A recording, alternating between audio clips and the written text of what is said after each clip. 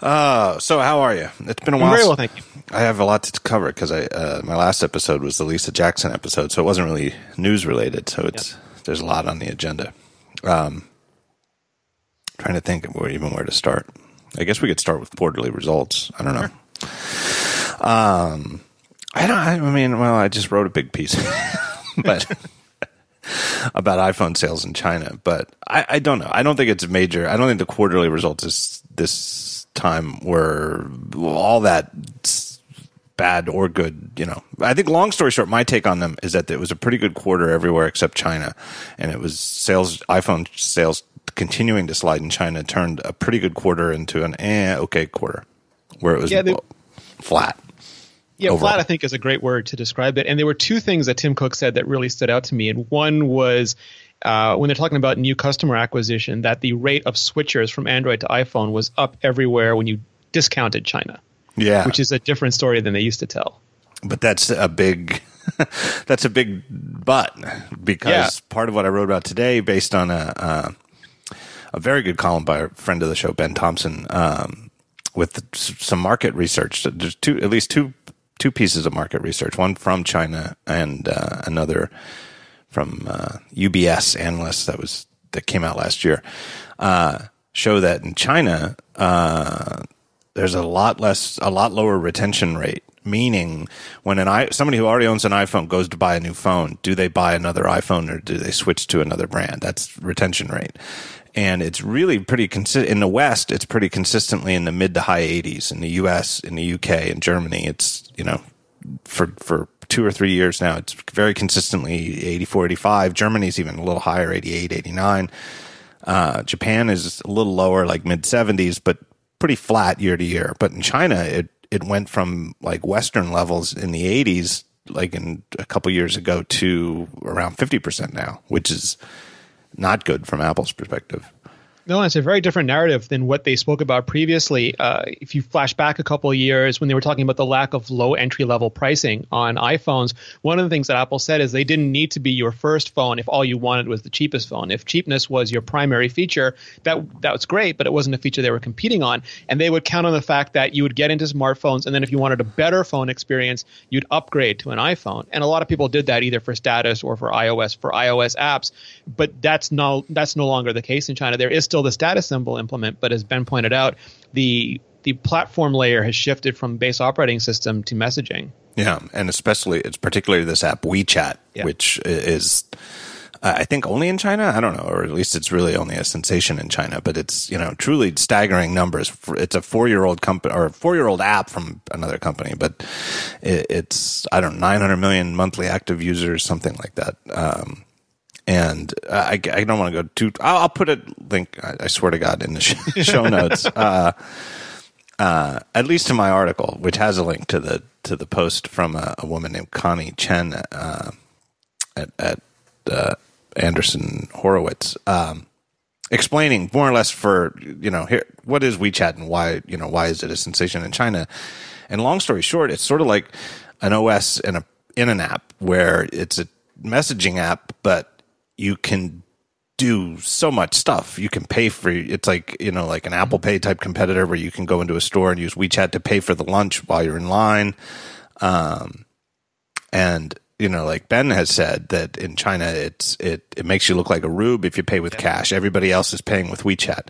And just all sorts of stuff. You can buy stuff. It's a shopping app. It's that all sorts of companies that would like to be on the WeChat platform set up their own like authorized account. It's like a special account status that opens up a bunch of APIs, so you can have a programmatic back end, so other WeChat users can, when they're chatting with Rene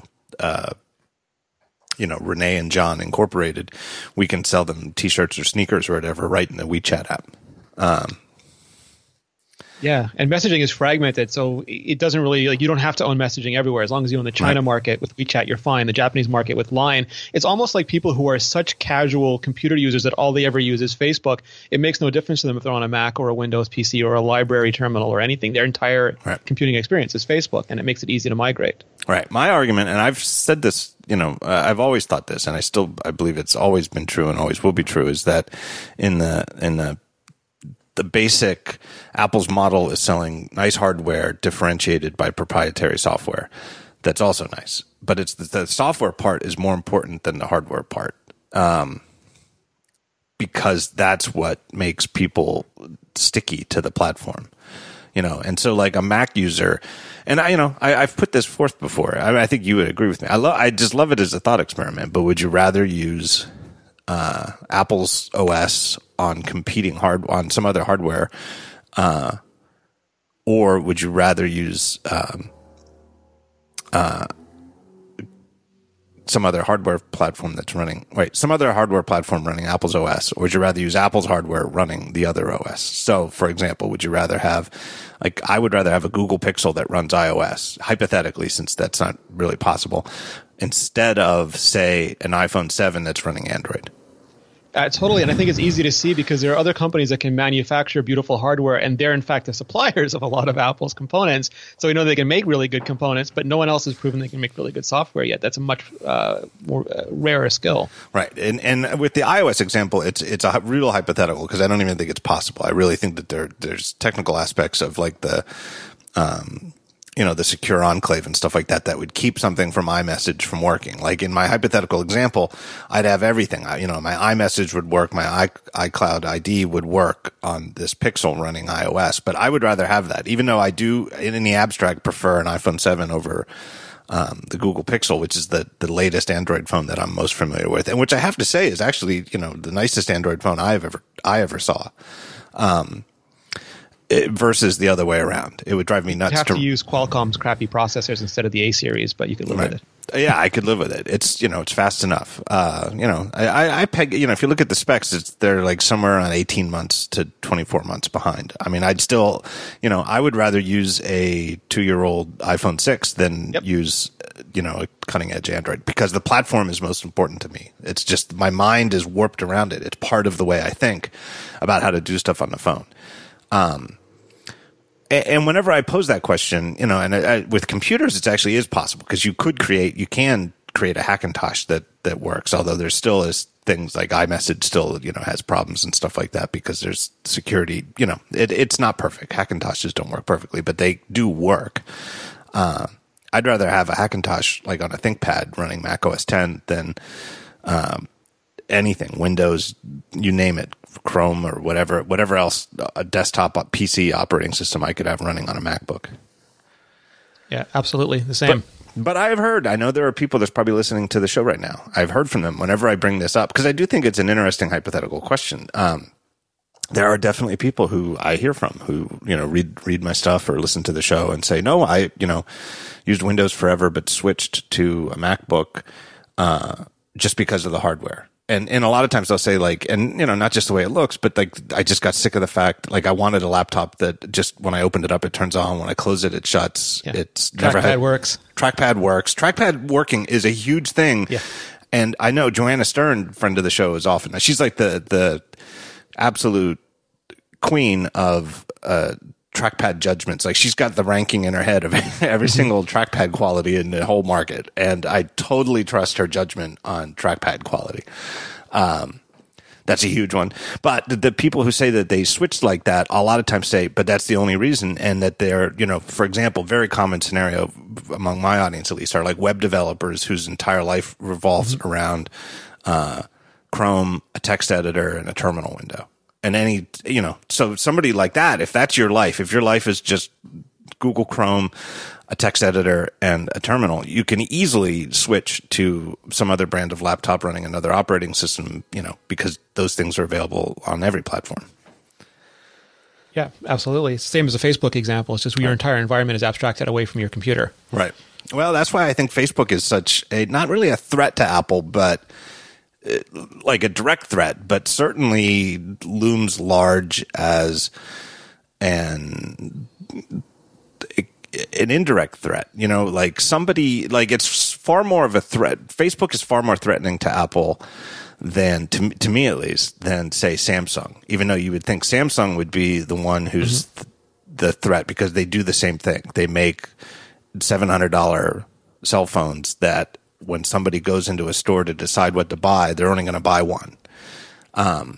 Whereas I feel like Apple it successfully has always been, or at least has been for 20 years, in a position where the quality of their products are enough that they don't really have to worry about somebody else who also sells nice things, because they've got the software platform to differentiate themselves. The problem with something like Facebook is that Facebook, in a way, is sort of like the WeChat of the West, where, if it's the most used app, and from a lot of people it is, and it does all the same things in mostly the same ways on iOS and Android, it's a lot easier for somebody to switch from an iPhone to Android if their most important app just works exactly the same way and lets them do all the same things. Yeah, and it's interesting because the web arguably helped Apple at a time when they were very far behind in terms of just market share and mind share with PC, but the web let them compete. You could just have a web browser and you would have access to all these things, and it did ease the transition back to Mac. But that door goes both ways, and it can let people leave as quickly as it let them in. Right. That sort of cross-platform parity that the web created was helpful to Apple when Apple was struggling, but it's detrimental to Apple now that Apple's in a position of strength. And it's interesting because there's different layers of abstraction where Facebook abstracts away a lot of the operating system and you're just interfacing. Because for a normal person, the interface is the app and the interface is the hardware. It's the face that literally the face that they see and they work with. And you can change all the plumbing behind it and they may not notice. But if you change one button on an interface, you'll get complaints or, people will tell you about it. And there's voice now assistants too, where you use Siri, for example, which totally disintermediates Google and all they see is queries coming from Apple. And it's really Apple could switch the plumbing for that. And then Alexa intermediates things. And it's almost like this battle for who can be the final point of the user interface. And that's the experience that becomes sticky. Right. And, and Facebook is doing WeChat similar things, with Messenger and stuff where there's sort of apps within apps. And it's it's the sort of thing that Apple is in its way has tried to discourage in the App Store all along, right? Like they were never going to allow, say, it's part of the whole Flash thing in the early years when that was contentious and when Adobe first had a sort of Flash to native iOS development chain and Apple put the kibosh on it. It was sort of, I'm sure strategically there were multiple reasons, but one of them was they were never going to allow something like an Adobe app that when you open the app gives you like a secondary homepage of Flash-based games that you can play. Yeah. Right? You can't have an app store within the app store, except that if you already have a certain momentum and size and importance like Facebook and like WeChat has in China, you can kind of get away from it, get away with it because Apple can't really afford, they can't say we're not going to allow WeChat on the iPhone in China, and they can't say we're not going to allow Facebook on the iPhone. Yeah. People would just buy something else at that point. Right. But so, they even talk about apps like, Facebook has things they call apps that you can have within Messenger. And like if you and I started a new chat app and came out with it and we said that there were apps you could have within the app, it would not make it through app approval in the iOS App Store, or probably wouldn't. It's just something that a company like Facebook that has that sort of, what would you call it, stature? Yeah, well, it also blurs the web services line because like Apple wouldn't blink with just like you go to google.com and there's your Gmail and your Google Calendar. Those are just normal web experiences. And they've done that, but they've packaged those things up inside chat clients or inside social networks instead of having them as a bunch of standalone URLs. And that gives a very different experience and probably a lot more compelling experience. Right. And, one of the ways that Facebook is sort of threatening to Apple is, in theory, like, I don't think this would happen. I think so far it's actually more likely the other way around, where something like, Facebook's subsidiary Instagram was iOS only for years before it came out for Android. But if in theory Facebook somehow got better, like it was a better experience on Android than it is on the iPhone, that's a threat to Apple. If people's favorite app and most used app is Facebook and word spreads around that, but you can't do the cool new X, Y, and Z that all your friends who have Android phones are doing on Facebook unless you get an Android phone. Like Facebook is so big and so popular that if something like that happened, hypothetically, that's a problem for Apple. Yeah, I don't want to relitigate the whole App Store thing, but when you look at it, if you look at the App Store and you look at Google Play, for example, Google Play offers freedoms and features that a lot of App Store developers have been wanting for years, but you can't really point to things on Google Play and say those are apps that aren't, those are transformative apps that are simply not possible on iPhone. You can get Snapchat on iPhone, you can get Uber on iPhone, but if there was ever a case where an app could only exist on Android because the policies or capabilities of Google Play and the Android ecosystem were such to make it so, that would, I think, be the only thing that could really change Apple's outlook on how on how iOS and the App Store works. Right. Like, if you really think about it, it's Apple's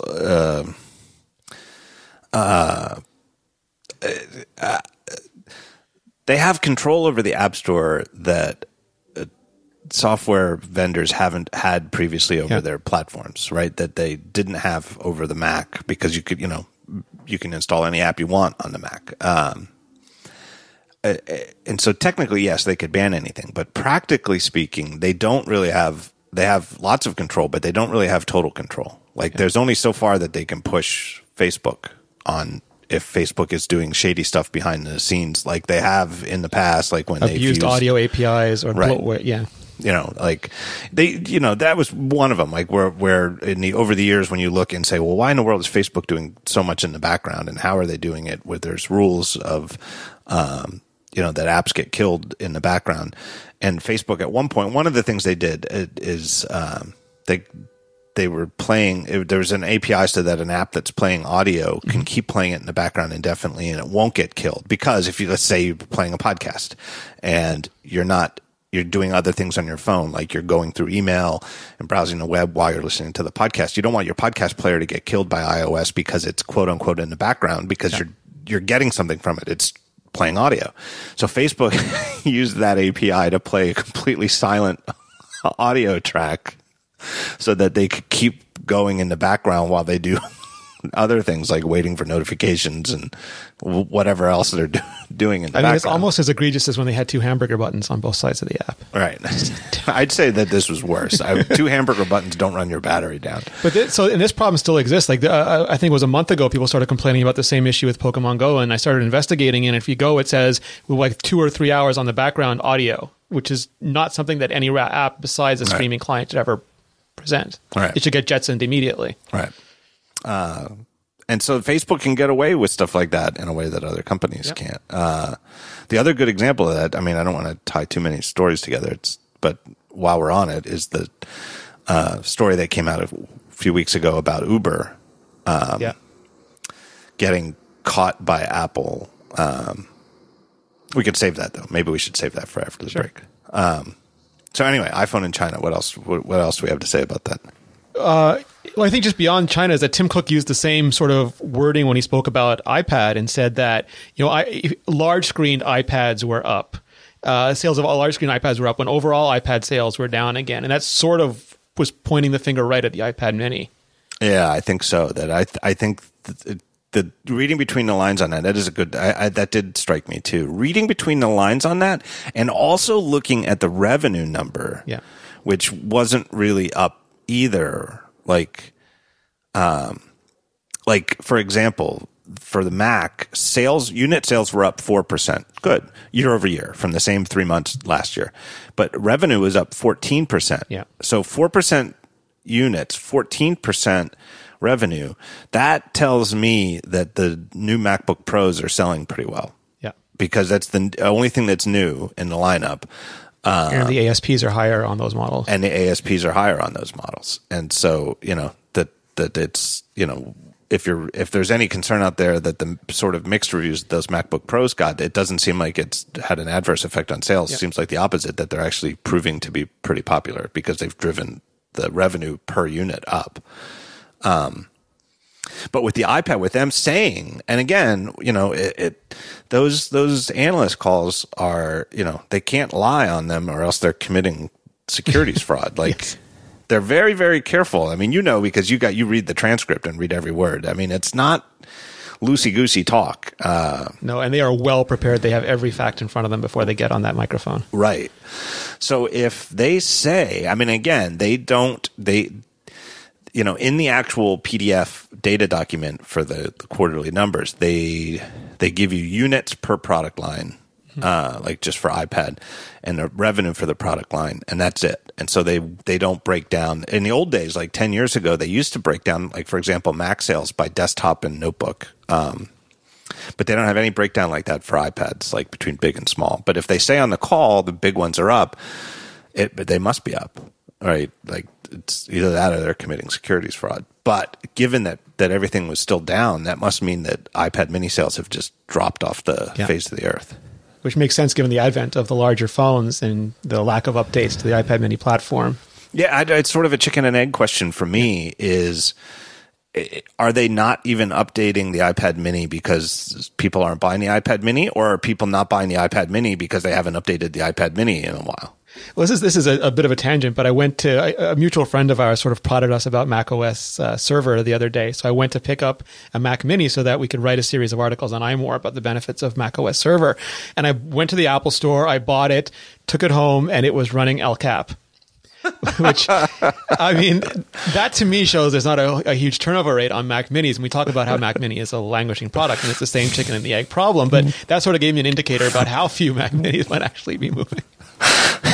It's pretty telling. It's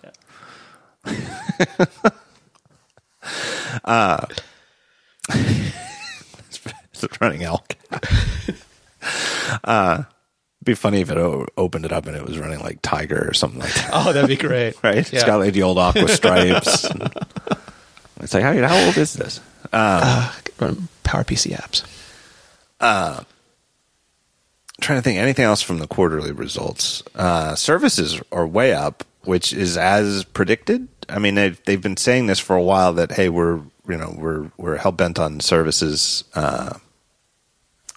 And it's showing in the results. And it's repeatable revenue from the same customer base. So it's sort of the revenue that Wall Street likes. Because you like we saw in China, you can't guarantee someone's going to buy the next iPhone. But if they're paying you subscription revenue, you have a certain amount of period you can look forward to that revenue. Well, and I think the other thing and it ties into my argument on the software being more important than the hardware in terms of not in any particular quarter, but in the long run of having a loyal customer base that when they go to replace their blank, whether it's their watch or whether it's their phone or whether it's their laptop, if they've already got an Apple one, they're going to buy another Apple one.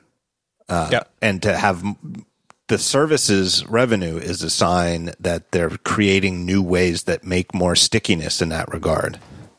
Yeah, I mean, it's good in both directions, too. And I think they've even said this on the call. It's that not in these terms, though, is that you can either double your amount of customers or you can double the amount of revenue you get from your customers. And both of them result in substantial increases. And as Apple starts to reach those big numbers where it's really hard to start opening up new iPhone markets, you've got Verizon, you've got international carriers, you've got China Mobile, getting people onto higher revenue streams with things like subscription services just creates more value from each customer. Right. And I think it's important, too, because if Apple is Apple, they're never going to have market share, like monopoly market share of these products, because it's just not what Apple does, is make products that are so low priced as to, take over the commodity level market. I mean, an Apple that tried to do that would no longer be recognizable as the Apple we know.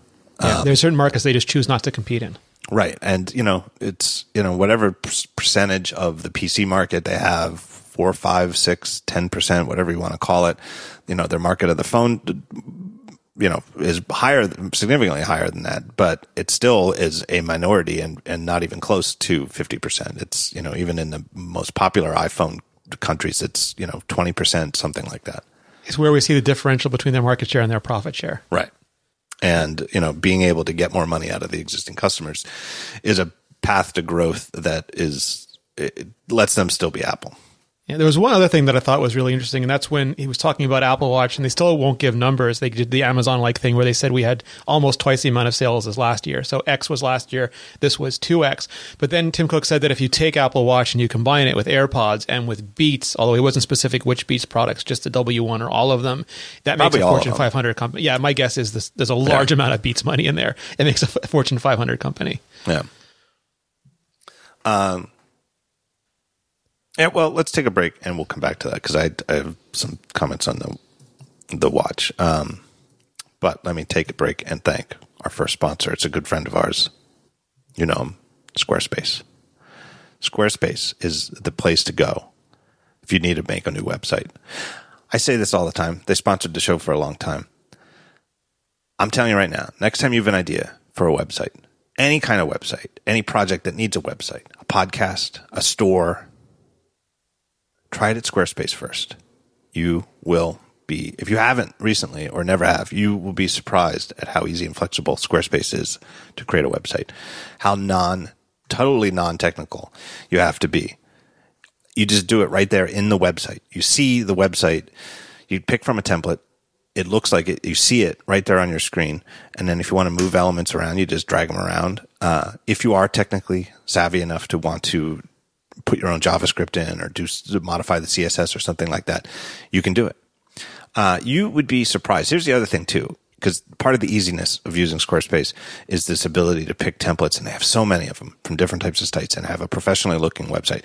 But I hear that. If I'm listening to this show and I hear that, my thought turns to, well, I don't want to have a cookie cutter site that looks like everybody else's. Like, say, back in the day when you'd get like a Blogspot blog, and you'd know it was a Blogspot blog because there were like 2 or 3 templates to choose from, and everybody had one of those.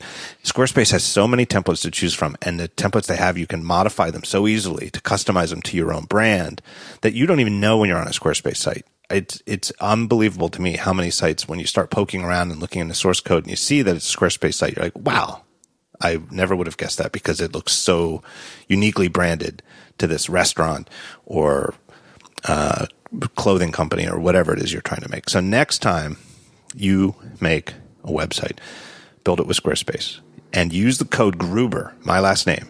And when you pay, you will save 10% off your first order. Remember that next time you need to make a website. So I've sometimes I worry that I repeat myself too often, Rene, that I've got like 3 or 4 columns and I just keep writing them all over and over and over again. But the one I just wrote a couple weeks ago was I forget the guy's name, but somebody wrote a column that the Apple Watch hasn't done anything for Apple at all. And I think if you read between the lines of his arguments, it's that it's more or less that the Apple Watch is nowhere near an iPhone-sized product and probably never will be, and therefore it's meaningless to Apple or close to meaningless. And I just think that's such a wrong way to look at it. It's like there might never be another iPhone-sized product in any industry, let alone Apple. Like Apple may not ever have an iPhone-sized hit. It may well be that no other company has an iPhone-sized hit in terms of just how much money and how many people around the world the market size is. And so I think judged by that, nothing Apple ever does will succeed by that merit. And I think if Apple internally took that mindset, it would paralyze the company. Yeah. Yeah, I mean, iPhone creates more profit than companies that have oligopoly control over scarce fossil fuel resources. And people forget that perspective. And they create this false equivalency where everything for Apple has to be measured by the success of iPhone, and then everything is seemed to be lacking. Where for other companies, you could sell 3 Surface Books, and it's a rousing success, and you'll get 19 articles out of that. We saw that, I forget if it was Neil Seibert or Benedict Evans who tweeted that based on their metrics, Apple Watch vastly outsold by there was a factor of 2 or 3 Amazon's Echo product, and yet people were touting how great and transformative Echo was, and what a dismal failure Apple Watch was, and it was completely out of whack with anything resembling like any resemblance to facts. Right, it's graded on such a bizarre curve, and yes. It's a perfect example because Alexa. Like every other Amazon product, the Echo doesn't get numbers reported, and Apple Watch gets a Bezos curve of twice as much as ever. Yeah, and it's true. It's really important technology. You can kind of, at least with Apple Watch, it's in that other category, and you can. There is a revenue number for it's like the headphones and Beats and Apple TV and Apple Watch. And given Apple TV is almost certainly pretty static. Like there hasn't been an update. There hasn't been a big promotional push. There hasn't been a big change, since the fall 2015 when the current Apple TV came out. So, it's pretty reasonable to assume Apple TV is flat at best. AirPods is a little hard to gauge for this quarter because they're obviously popular enough that they're back ordered, but they're so constrained. Yeah, it's hard to tell like just how constrained they are. And also, I think you pointed out that they're not sold at a huge margin. They're sold as cheaply as possible. Well, the revenue number though might be big because they don't, they're not going to break that down by profit. But I have reason to believe that they're not a big moneymaker at this point. And it makes sense that obviously they must be hard to make because that's 4 months in and they're still 6 weeks out if you go to order them. As an aside on that, for anybody looking to buy AirPods, I wrote about that on Daring Fireball a couple times recently, and a couple people have written to me and said that they scored AirPods on the fly recently from like AT&T stores or like Verizon stores that they're showing up if you really want them and you don't want to wait 6 weeks, try stores like AT&T and Best Buy and stuff like that, and you might just get lucky and get them before you would if you place an order at apple.com. So that's my tip for anybody out there looking for AirPods. But I think but the numbers from those that Apple reported and other back up the idea that Apple Watch is selling pretty well. And personally, I mean, and this is obviously very unscientific, but personally, I see more and more Apple Watches on real people out in the streets than ever before. I see an awful lot of them. I went to the deli the other day just to order a Montreal smoked meat sandwich, and the waiter was wearing an Apple Watch, and I asked him how he liked it, and he said, best thing in the world, we're not allowed to have our phones with us when we work, but I can still check my text messages on my Apple Watch. Yeah, there's a big construction project across the street from my house, and I noticed the other day that the guy who controls the crane is wearing an Apple Watch. And I thought that, it might be the same, that might be the exact reason for that is, that he, while he's doing this, he can't have his phone out, but if he glances at his wrist, he can see, text notifications. I don't know, but just seems, I see them all the time. I see an awful lot of them. It backs up the idea. Again, not like it's as popular as the iPhone, but nothing is really, literally. But I sure see them a lot. I really do. It does a subset of important brief tasks for you in a way that saves you having to go to your iPhone, the same way your iPhone does a subset of really important tasks that saves you having to go to your Mac. Yeah.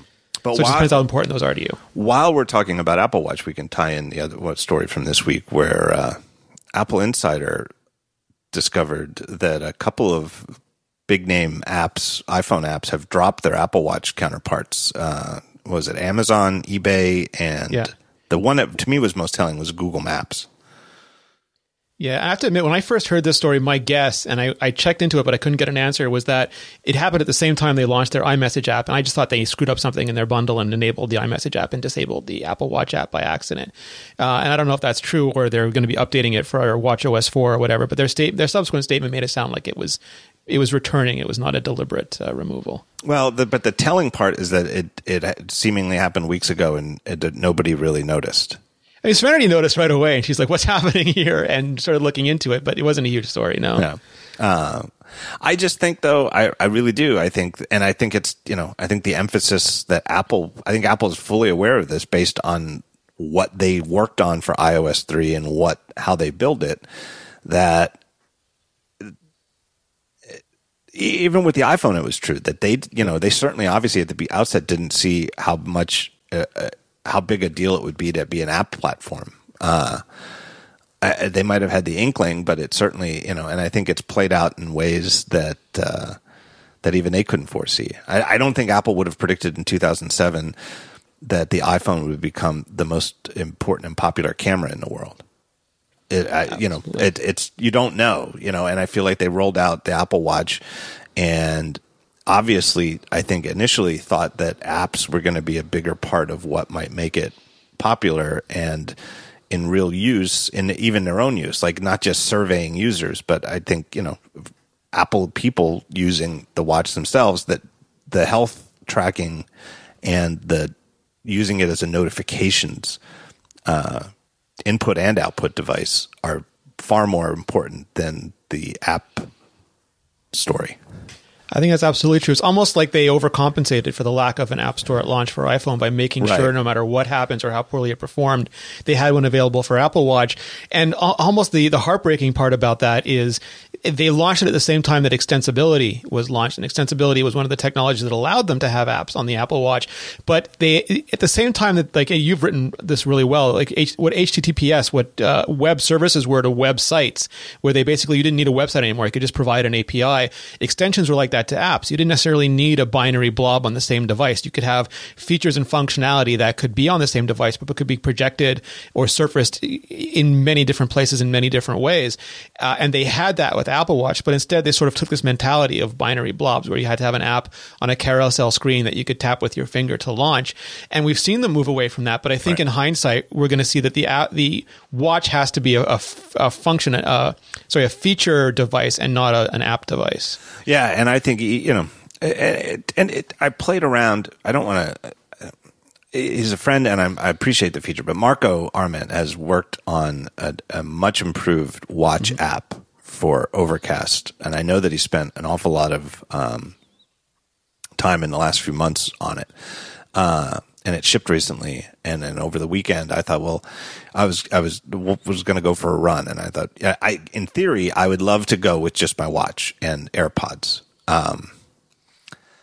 and not have to figure out a way to carry my phone, because there's just no great way. I've got some kind of like belt-like thing that I put underneath my shirt where I can strap it in. But I don't want to run with it in my pockets. I don't like using an armband.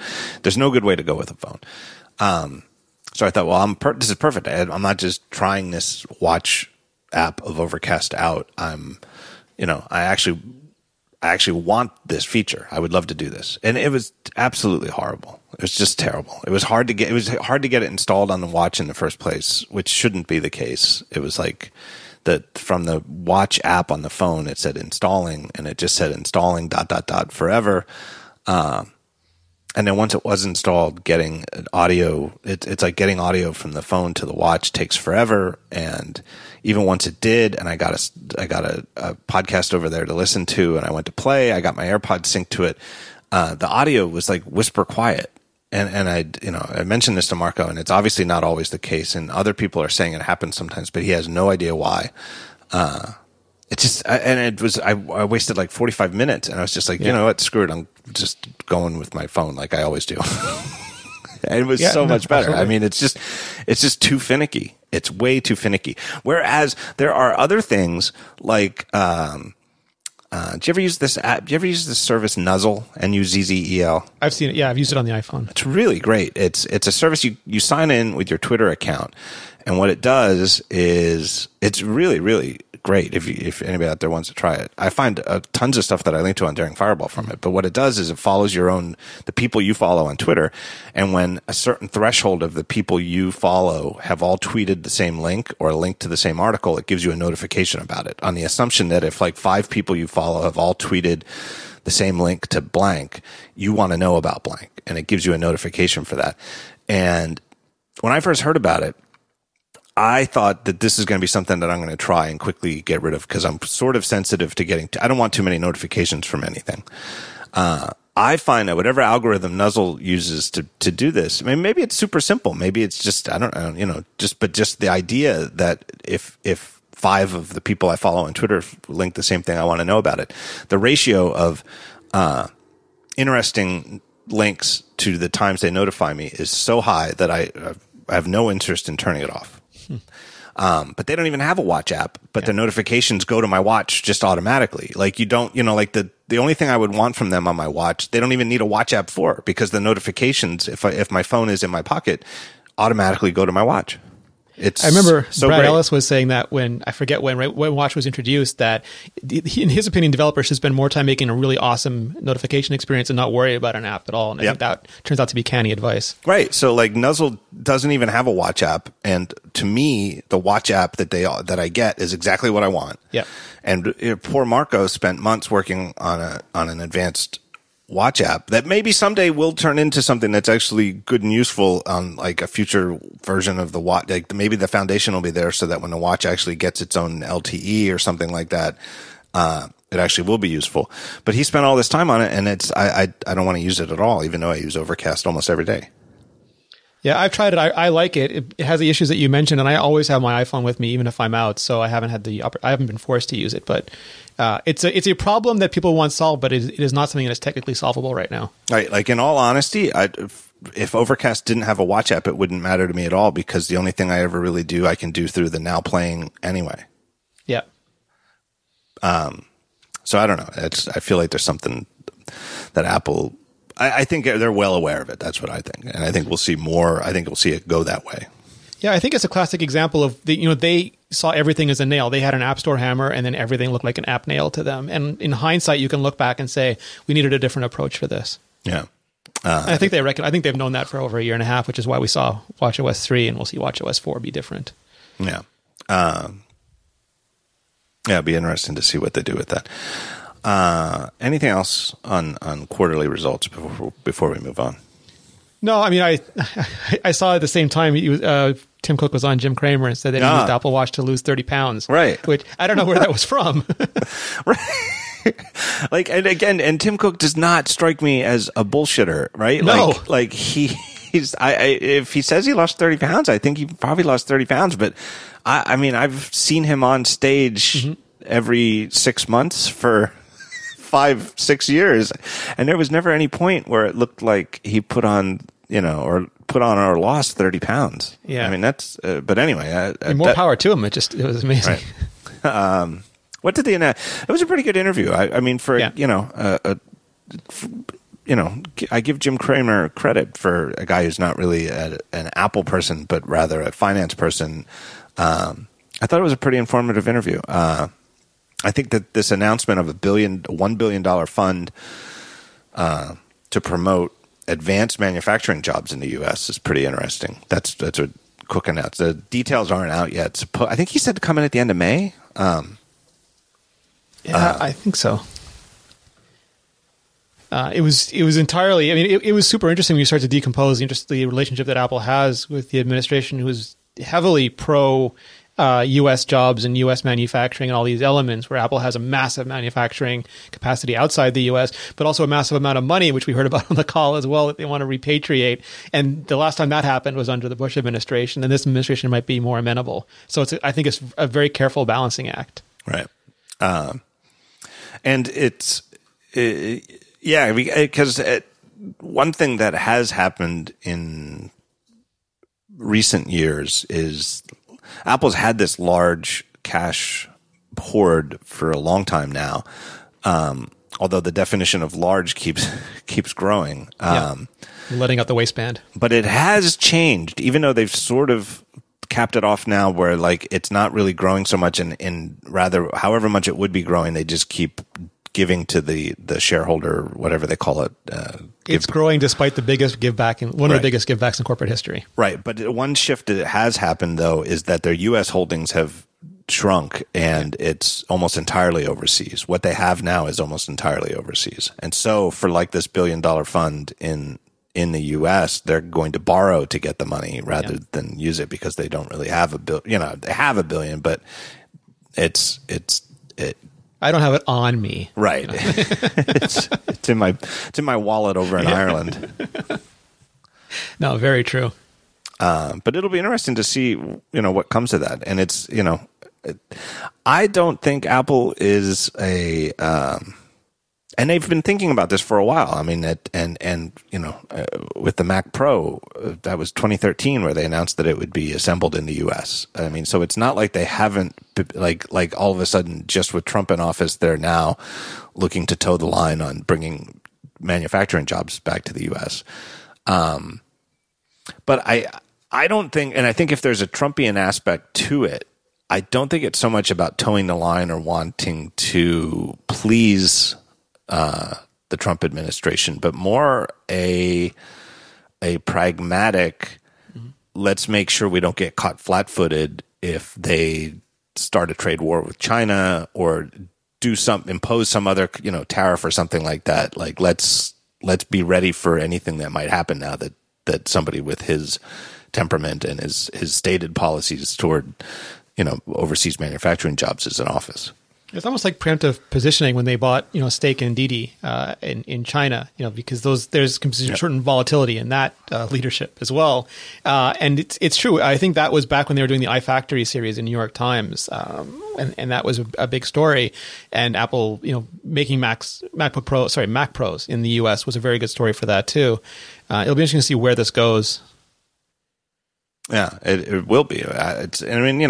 Again, you can say it like I saw it on CNBC after the Cramer thing had aired, where somebody was like, given Apple's $250 billion cash holdings and their quarterly revenue, it's easy to say $1 billion isn't that much to Apple, but still $1 billion is $1 billion, and saying you're going to commit $1 billion to assembling, to advanced assembly and manufacturing jobs in the U.S. is significant. Yeah. If you have $250, you got to give $1 away. It's still $1 you got to give away. Right. And it's, $1 billion is a little different than $1. Yeah. And it's any problem is easy to solve, provided you're not the one in charge of solving it. That's what the media keeps forgetting, I think. Let me take another break here and thank our next sponsor. It's our good friends at Casper. You guys know Casper. They make an obsessively engineered mattress at a shockingly fair price. We just bought a new Casper mattress here at the Gruber family home. Our son needed a new bed. Got him a Casper. He loves it. Absolutely loves it. He literally, honest to God, he was mad at me that I didn't get him one sooner. It was that we were that happy with it. He's that happy with it. It's a great mattress. So here's the deal. This is my favorite thing about them. They don't make you choose a type of mattress. When you need a mattress, you go there, you pick a size, and that's all. And then it comes to you, and you open it up, and you've got a mattress. How do you ship a mattress to somebody? Guess what? It's the fact that they make it out of like this their own custom blend of like foams. It comes in a little box. Little box meaning like it might be the biggest package that you're going to get this year delivered to your house, but for a mattress, it's a surprisingly small box. And then they have nice instructions on the outside. They tell you to bring it up to the room where you want it first. Don't open it. Don't open it up downstairs. Go to the bedroom. Follow their instructions. You open it up. It sucks all the air out of the room to fill the mattress. So be careful. Be careful. Make sure you take a deep breath before you open it up. And there you go. You got a mattress, and it's comfortable, and it's nice. It's just a nice mattress. And the prices, because they sell directly, they make them right here in the U.S., by the way. They make them here in the U.S. They sell them to you directly. There's no middleman. There's no markup for a retail store or anything like that. Their prices blow away the prices for premium mattresses from the big-name mattress companies. There's just no comparison. Where do you go? Get yours today. You try it for 100 nights in your own home with free delivery. So you don't have to take my word for it that's comfortable. Go buy one, have it delivered, try it out. You've got over 3 months, 100 nights, and if you're not happy with it, no questions asked. They will just arrange for someone to come and get it out of your house. No questions asked. Go to Casper.com/TheTalkShow and use that code TheTalkShow, and you will save $50 towards any mattress. Put an asterisk right here. You can't save $50 on their dog mattresses. I'm sorry, because the dog mattresses are only like a couple $100. But if you have a dog and you want to get your dog a bed, get them a Casper. They have an amazing, amazing dog mattress. And I keep mentioning it, and readers keep saying that they bought it for their dog, and their dog won't get up off the mattress. So there you go. My thanks to Casper, makers of fine mattresses. What else happened recently? I guess this week Microsoft had their education event, and they unveiled two things. They unveiled on the hardware side their own. This is their first true laptop, something that's not like a detachable tablet type thing that they call the Surface laptop. And they unveiled a new operating system called Windows 10S. Which do you want to talk about first? I was going to say Joe Belfiore's new blonde haircut. Oh. He famously a Windows Phone, Joe Belfiore, who went away for a year and decided to focus on education and then came back and is now leading this initiative. I didn't see that part of the show. Yeah, he was. I don't think they put him on stage, which was interesting. That's why they had Meyerson on stage. Yeah. He was out front beforehand. I think maybe the hardware first because. Were you there? No, we had Daniel Rubino, one of my colleagues, was there. Oh. I watched the video, but I really only watched the video for the 10S part. I didn't watch the hardware part. So what do you want to talk about first? The hardware? All right, let's talk about the hardware. It's so interesting, and I'm going to start off with this because why not? It's the talk show. If this laptop had an Apple logo on it, I think the coverage would have been very different than what we saw. How so? Because this was there was a lot of things about this laptop that were very Apple-esque. Like the design looks almost identical to a MacBook Air. The price was almost identical to a MacBook Air. A lot of the video and the language that they used for it was very similar to Apple. It's got one port on it, USB-A port instead of a USB-C port, but just one port on it, and it does have the Surface Dock, so you can do other things with it. But I think a lot of people who were highly critical of Apple for doing things like a single port MacBook or any of a dozen decisions they've made recently were strangely silent when it came to Microsoft making very similar moves with this laptop. Yeah, one port, it's USB-A, which seems outdated, and then they have a proprietary display port, right? Yeah, the Surface Dock. That to me, the proprietary display port seems like the part that whoa, if Apple did that, that would seem to generate a lot of criticism. I don't get you are true. I wasn't even going to bring that aspect up, but how can Apple release a laptop with one port and get a month of criticism or years of criticism? People still complain about the MacBook. Yep. People call it the MacBook One, and then Microsoft releases one with one port. It happens to be outdated. The only other port is a proprietary one, which is an Apple move, and it gets headlines like. Here's the laptop, the Apple's or Microsoft's MacBook killer that Apple can't ignore. And it gets funnier after that because it is running Kaby Lake, which is a generation beyond what Apple ran, and there's reasons for that. The quad-core version of Kaby Lake wasn't ready when Apple needed it. The graphics that Apple wanted, the more powerful graphics, were not available when Apple wanted to put them into the MacBook Pro. And this, in fact, doesn't have those sorts of graphics options. So Microsoft made a different choice. They went with a better CPU, but arguably a much worse GPU. But at the same time, there's 8 gigabytes and 16 gigabytes of RAM, but the 16 gigabyte version doesn't ship for months. And can you imagine if Apple announced the new MacBook Pros we went to in October and said, oh, by the way, the 16 gigabyte version is not going to ship for a few months? And I also think I went through the configuration on it because there was also some initial Twitter feedback that I saw where it was that it shows how overpriced the MacBook Pros are. And I found the exact opposite, where I configured one with a Core i7, 16 gigs of RAM, and a 512 megabyte SSD. And the price was $21.99, and a MacBook with Core i7 and 16 gigs of RAM and a 512 gigabyte SSD was $21.99. The exact same price, $21.99 for both. Facts, John. And Apple offers a 1 terabyte SSD. Microsoft doesn't. And Apple will let you get a 16 gigabytes of RAM configuration in the Core i5 variant of the MacBook Pro. And Microsoft doesn't. If you want to get 16 gigs of RAM, you've got to also upgrade to the Core i7. And I'm personally, I've actually totally changed my personal take on laptops. Where for me, I think I'm podcasting from it right now. I have a 2015 or is it 2014? Geez, I don't even remember. MacBook Pro, 13-inch MacBook Pro. Let's see what they say here. I don't even remember. My take for years. Oh, mid 2014. So yeah, it's a late 2014 MacBook Pro, 13-inch. It's one of the best computers I've ever owned. Mm-hmm. I maxed out everything when I bought it. I got the 3 gigahertz Intel Core i7. I got the 16 gigs of RAM, which is the most I could get, and I got the 1 terabyte SSD.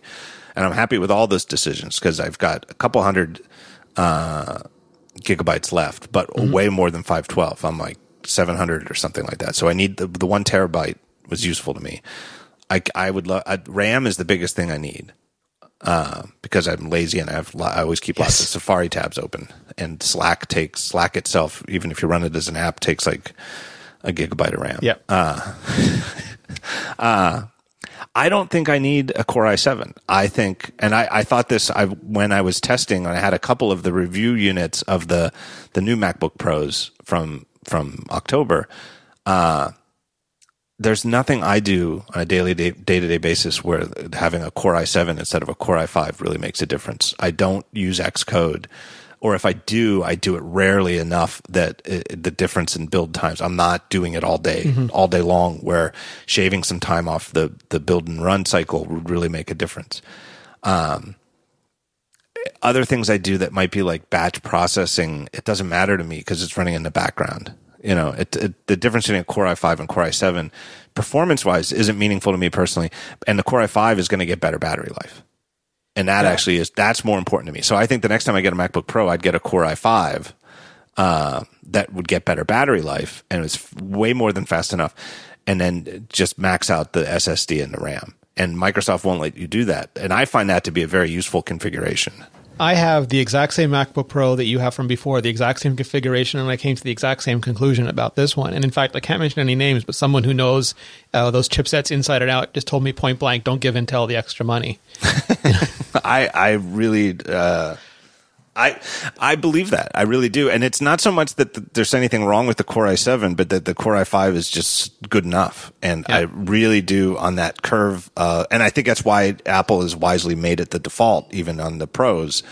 It's not just that it's more expensive, but that it's a good, even for someone who needs a relatively on the scale of all of Apple's MacBooks, a higher performance model. The MacBook Pro with the Core i5 is a good one. So anyway, and for that money, you get an extra port. I mean, you're not just getting one port on MacBook Pros. So anyway, I do find that interesting on the surface. I'll give them kudos. I don't think it looks like a MacBook Air. I think I think Apple has largely defined the modern laptop in a way that there are some basic fundamental similarities to the MacBook Air. The wedgy design. Yeah, the wedge design is certainly one. But I don't think that's the sort of thing that even me, as somebody who's relatively sensitive to people ripping off MacBooks, I don't think that's something that they could lay ownership to. It's even sort of like Tim Cook mentioned this, I think, when at the event last year when they introduced the MacBook Pros, when they went through all of Apple's portables from the beginning of at least from the first PowerBook. I think they skipped the Mac Portable. Yeah. But all the ones that you would identify as a laptop, like the Mac Portable was portable but wasn't a laptop.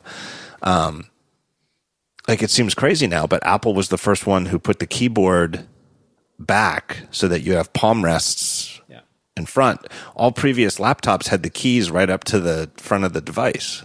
And so the fact, I just think that's just something that when you see it, you're like, oh, that's an obvious way to do it. I think that the wedge design, right. I think the wedge shape of the MacBook Air is an obvious way to shave weight off a device where only some of the components need the full thickness at the back, and if you can make it thinner in the front, you might as well. So I don't hold that against them. Like at a glance, you don't look at it, and you wouldn't look at that and think that's a MacBook Air. I did, but I'm willing to concede the point. I watched the video because the video again is very similar to Apple design language, and you see that computer opening up, and if you squint a little bit, you can't tell the difference. Right, and they do. They obviously took a lot of pride in the video, and it is an Apple style video, but there's a lot of pride in the internals too. That they showed the what would you call it? It's obviously done in CGI, but the computer, the renders, coming apart. That the different parts of it are. And the little screws and everything going in. For credit where it's due, they've gotten much. I mean, for a software company, they've gotten remarkable hardware chops over the last few years. Well, it's funny though; they've always had a good reputation for making like mice and keyboards, right? Microsoft mice and keyboards have, ever since they got into the business, have had a reputation as world class. But the Xbox line, not so much. No, probably red not. rings and squeaky boxes, right? But they and. I even like the way that I think, is it the Windows logo or the Microsoft logo, the 4 rectangles thing? The Windows logo, yeah. Is that what it is? It's, it looks good. It's, they've finally gotten it to a point where it's reduced to a real icon. It's probably the de facto Microsoft logo by now because I think they use it everywhere.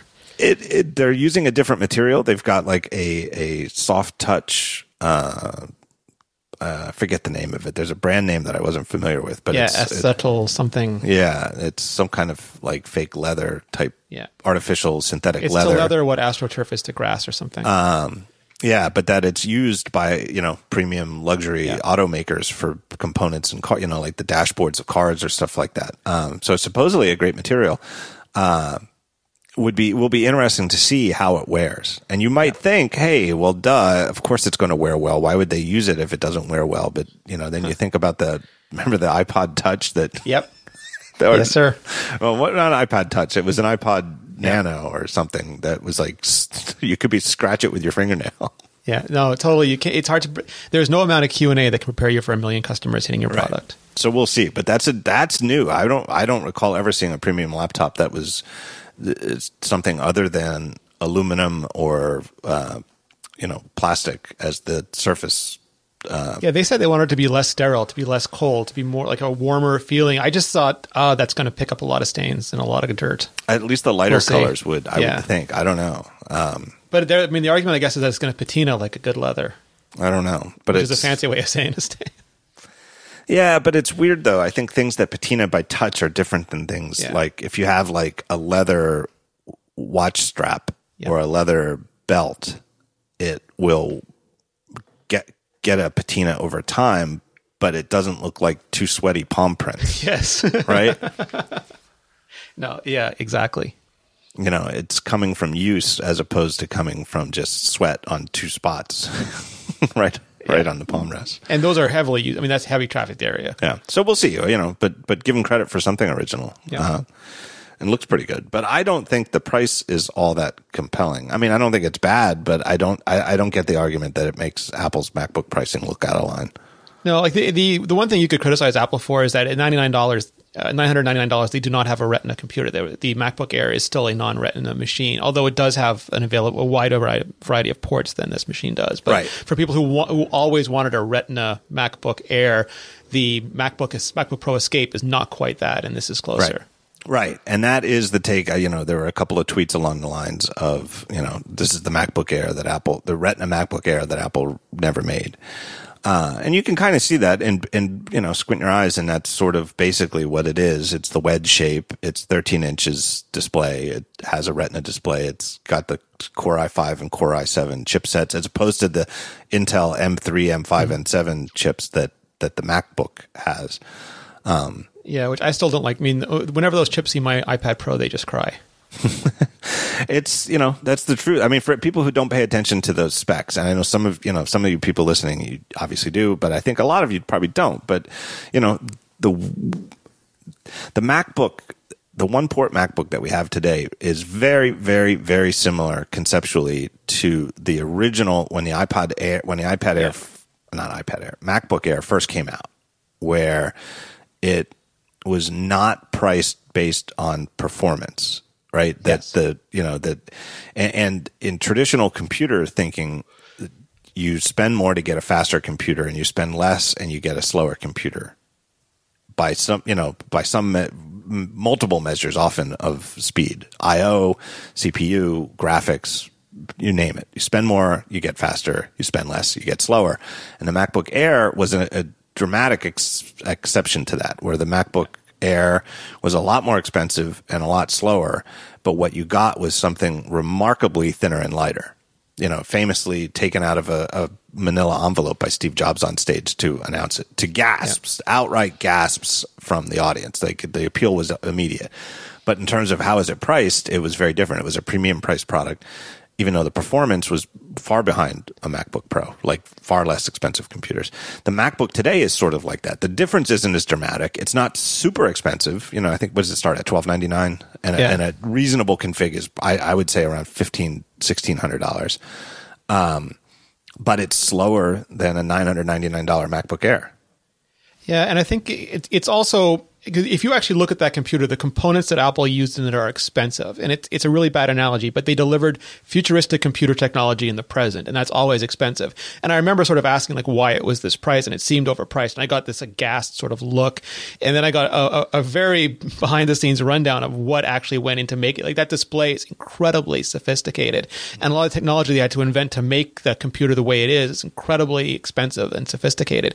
And you could argue that they don't need to do that kind of thing. And I think we'll see that again with the iPhone 8 when it ships, that it's going to be more expensive than the current iPhones, but because the technology they're putting in it would otherwise not come to market for a couple of years. And that's the cost of bringing that stuff forward sooner. So you really, we're skipping ahead, but you really think that they're going to ship an iPhone Pro or X or 8 or something that actually raises the prices from the current iPhone 7 and 7 Plus prices. Yeah, I think the 7. I mean, I think they saw that there's price elasticity when they made the iPhone 7 Plus $20 more than the previous iPhone 7. Sorry, the previous iPhone Plus, and that's going to carry forward. And when they start introducing things, like it's always a balancing act. If we want to put something like distance charging in, if we want to put a much better camera system in, if we want to put much better screen technology, all these things have a cost, and they'll come down over time. But if we do it today, it's going to be this price. If we do it next year or the year after, it's going to be this price. And once in a while, I think they're going to gamble and say we can afford to test the upper limits of iPhone pricing. Yeah, and the other factor that comes into that is that they can not have to bank on having 70 million of those components in the first 3 months. It controls demand. When the price is higher, less people want it, and then the constrained supplies don't matter as much. I think if that's going to be their strategy with the iPhone, which I don't think they would call the iPhone 8. I really don't. I think they would call it the iPhone Pro, or the iPhone something, and because I think, and then if they also have iPhone 7s and iPhone 7s Plus that stay at these same prices we know today, and just do a typical S upgrade, which is often, if not usually, a better upgrade component wise than the non-S years. I think calling the new one the iPhone 8 makes the iPhone 7s look older than it would if they gave it a non-numbered name. Like I think iPhone Pro. Edition was the other. Right. It's funny because I think MacBook was MacBook Stealth originally, and then they just went with MacBook. And, right. So they can play around with those things until they make a last-minute decision. Right. And those things leak the least because they don't print the names on the devices, so they don't come out of the, like you look on the back of your iPhone 7, it doesn't say iPhone 7, it just says iPhone. And so that, it's just a small number of product marketing people who do not leak. And they back that stuff around for a while. Anyway, back to the Surface laptop. The other thing, the flip side of the event was the software, which was Windows 10s, which is, and again, the comparisons were all to Apple. Apple was it's fascinating to me as somebody who's been following this stuff obsessively, for I was a teenager. It is absolutely fascinating to me how central Apple is to this entire announcement. Both software, everything on the hardware was compared to the MacBook, and everything software was compared to iOS and macOS. But the big news, so Windows 10s, it's a cut down version of Windows 10, and it is iOS style in some ways, where apps can only come from the Windows App Store. And to get out of that, it's not like the Mac where you can click a checkbox and, there's a radio button in the Mac in the security thing where you can choose the gatekeeper switch. The gatekeeper switch. Allow apps only from the App Store, or allow apps from the App Store and from known identified developers. And you can also, even with that checked, you can also use apps from unsigned developers, but you have to be nerdy enough to know to open them not just by double clicking them. You have to control click and choose open, or use the gear menu in the Finder, just to double ensure that you know exactly what you're getting into in terms of using an app from an untrusted developer. So you can do that on the Mac. The Windows 10s is like iOS, where there are no options like that. There's no options to get sideload apps from outside the store from known developers, and certainly no options to get unsigned apps. Yeah, you have to pro your way out of it. It's a huge deal. I mean, it's the sort of thing that, if Microsoft had tried it 10 years ago, would have had antitrust regulators. That was a suspicion. When the Mac App Store was first announced, there was a whole bunch of people who panicked immediately and said that we're one step away from Apple locking down the Mac the way they locked down iOS, and this is just the first stage. And Apple has thus far not done it at all. And it's interesting that Microsoft got there first, right? Because that's everybody's fear. And I highlighted a tweet during Fireball from Dieter Bohn of The Verge, who said that. Apple, Microsoft's the first to, I might be paraphrasing, but Microsoft's the first, Microsoft ships a completely locked down computer before Apple. Odd. which I thought was interesting just because it's, when he's talking about a computer, it's clear that what he means is that he only thinks of Macs as real computers and not iPads, because the iPad's been out since 2011 and has been locked down the exact same way the whole time. Yeah. Other changes that they've done that are even tighter than Apple's iOS restrictions in some ways are with web browsers. You can download other web browsers, but only from the store, and Chrome is not in the store. It was at one point, so it might return, but my understanding, I've asked around, was more or less that when Microsoft went to Google and said, hey, with the version of Chrome in the Windows App Store, you're turning it into Chrome OS, that it was, it had its own app store. Again, circling back to our discussion of Apple and apps that have quote unquote apps within apps. They were like, knock it off. And so rather than sort of take out that Chrome OS style integration of quote apps within Chrome, Google just took their ball and went home.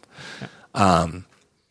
But even if you do get a browser from their app store, you can't set it as your default. So like an email, if you get an email with a URL in it and click it, it's always going to open in Edge. And here's the part that it would have been so much more interesting if they had done this years ago, and if they had done it in Windows itself, is the search feature in Edge is Bing and only Bing, and you have no other options. So unlike, let's say, even iOS, which is pretty locked down, you can you get Google search by default still, but you have the option for Bing, Yahoo, and DuckDuckGo. Yeah, it's it's hard to take things away from people, and I think the expectations are different. With iOS, the expectation has always been that you've never been able to have third-party rendering engines, which means you've never been able to. You've always been able to change your default browser. And with Microsoft, they're calling this Windows. It feels like Windows. It looks like Windows. Those features now feel taken away. You've taken away my ability to get Chrome. You've taken away my ability to search with Google, rather than it being a feature of the operating system. Yeah, it's interesting to see. I'm intrigued to see how it plays out, because I don't know who the market is for this exactly. And there is an option, last but not least, there's an option where you can get this. You could get, if you buy any of these Windows 10s devices, if you pay $50, you can upgrade to Windows 10 Pro. But it's clear it's not just like you're paying $50 to toggle a checkbox. You're changing the OS in certain ways. It's not like Gatekeeper, where you can turn it off, download the app you want, turn it back on. It's not like you can download Windows Pro, get Chrome, then go to Windows S. And I don't know enough about Windows to say for sure, but it's clear that the difference between Windows 10S and Windows 10 Pro is more like it's two different versions of Windows 10, and there's obviously a lot of shared stuff in there, and it's not like the difference between iOS and macOS, where it's two entirely different operating systems. Yeah. One Windows. But they did advertise repeatedly during the event that Windows 10s, there is, they don't call it, I forget what they call it, but they don't call it sandboxing, but there's the equivalent idea of sandboxing, where apps from the Windows Store can't do it like the old days, where you can do it, right all over the file system and add DLLs, to the system level, blah, blah, blah. They repeatedly said that as you use a Windows 10s device over time, it won't slow down, which is, I haven't used Windows on a regular basis in, 10 or 15 years, but it was always true. And as far as I have heard recently, is still true, that if people nobody who's like an expert Windows user gets a Windows machine and 4 years later is still using it without having reinstalled at some point just to clean out the gunk. Yeah, it's super interesting to me, a lot of the choices that they made with this operating system. And are they competing? It's clear they're competing with Apple in some aspects, but they're also competing with Chrome. And Chrome OS, and the growth of Chrome OS in schools. And Chrome OS the virtue is like the Chromebooks are super, super cheap. Chrome OS is essentially free. Chrome services, Google services are essentially free. Makes it an incredibly easy to manage environment, which education, schools, everybody loves. And is Windows S really an answer to that? Is it a way to get a super cheap free version of Windows onto a bunch of super cheap, really inexpensive laptops? I think the Surface laptop aside, a lot of the third-party Surface laptop style machines will be much less expensive, but that brings with it a whole other a whole other set of concessions or compromises. I get the impression that at a practical level and from their business, what they really need to be concentrating on is Chrome and Chromebooks. And they announced that through their, nothing Microsoft branded, but through their partners, OEMs, like I think Acer and a couple of others, that they're coming out with $189 notebooks that run Windows 10s, which is, pretty good price point. And clearly, very specifically, the event was education themed, marked at the education market. The Surface laptop is clearly not aimed at that part of the education market, the tray full of laptops for kids to, grade school kids to get as they come in the school. There is, though, it's still quote unquote education, but there's the like teenagers who are going to own their own computer for high school and college. And that's where Apple thrives, right? Like, so Apple, because their prices are so much higher and because Chrome, for various reasons, Chrome has really, really taken off in the classroom education market. And it's going to be interesting to see if it repeats, because when I was young, there was, a lot of us had Apple computers, but you'd go to schools and sometimes they would have PC computing labs because they were cheap. And all you'd hear is kids go, I hate this. My Mac at home is so much nicer. And I wonder if we're going to get to the point where, because schools, are regimented the way that they are, there's a bunch of cheap Windows S and probably a lot more Chromebooks, and kids will go in and go, this is not like the iPad I have at home. I hate it. And that sort of builds a whole separate cachet where maybe Apple isn't as competitive in the schools anymore, but they're super competitive in the homes with the same sort of population. Yeah, I think it's definitely true. As the father of a seventh grader, and in seventh grade it's a little different, but in the lower grades, just in the last few years, at Jonas' school, most of the computers that they had access to were Chromebooks, and the kids hated them. But they not hated them, but they didn't really see them as something desirable. Hate's a wrong word, but they more or less were just Google Docs machines. Really, that's really all they were. And I guess they do some research on web browsers, but they're just literally just used for searching the web for some amount of research and for writing. If you had a written assignment, you'd do it in Google Docs and it saves to a folder where the teacher can get it. And they're kind of junky and they're kind of squeaky and they're kind of mushy. It's just like, I've asked, because my kids are the same way. They have Chrome at school now, so they went all in on it, but they have iPads at home and they can tell, like, it's not, they don't put it in those terms, but they can tell that it just feel like like they're not the same experience. Right. And that's not necessarily a bad thing. And I totally understand it from the school's perspective, because I don't, I don't think, you don't want, more expensive. The price is a huge issue and the durability is a huge issue. And if you can combine it and have a device that at least is reasonably rugged, and even if it does break, it's only $180 to replace or whatever, I totally get it. But the kids, like the mind share of the kids on what they actually use and wanted to use was, in their own time, was iPhones, really. Yeah. I think that's an important part of the discussion in the overall education market. Yeah. But the Surface laptop clearly is aimed. I feel like, from a business sense, Microsoft really needs to stem the growth of Chromebooks. They need that market. Mm-hmm. They need that. Their business is set up on the assumption that all of these low end machines will be running Windows, and we'll figure out a way to make money even if the margins are really low. That's that Windows everywhere strategy is important to them. I feel like it's more of a psychological pride thing that they are. And for years now, it's not just with the Surface laptop, but that they've that they've been outright gunning for the MacBook in advertising with their products, right? They had a whole ad campaign based on I forget the name of their products, but I think it's the Surface Book. Surface Pro and the Surface Or the Surface Book, Pro? I don't know, but it's Surface Pro was the first one. That was the convertible tablet, and then Surface Book was the laptop-y convertible. Right. So the laptop-y convertible, there's an ad campaign that was pretty big where they ran, and the whole thing was based on can't do this on a MacBook, and it's usually just drawing or touching the screen. Yeah. Trying to make that, look, we've made a high-quality laptop, and it has a touchscreen, trying to make that into a differentiating issue. And they mentioned, in that campaign, they mentioned MacBooks specifically and nothing else. I mean, and they can't really mention anything else because It's not targeted at Chromebooks. These are a different class machine. These are like the $1,000 range machine, and they can't piss off their OEMs by talking about other Windows laptops.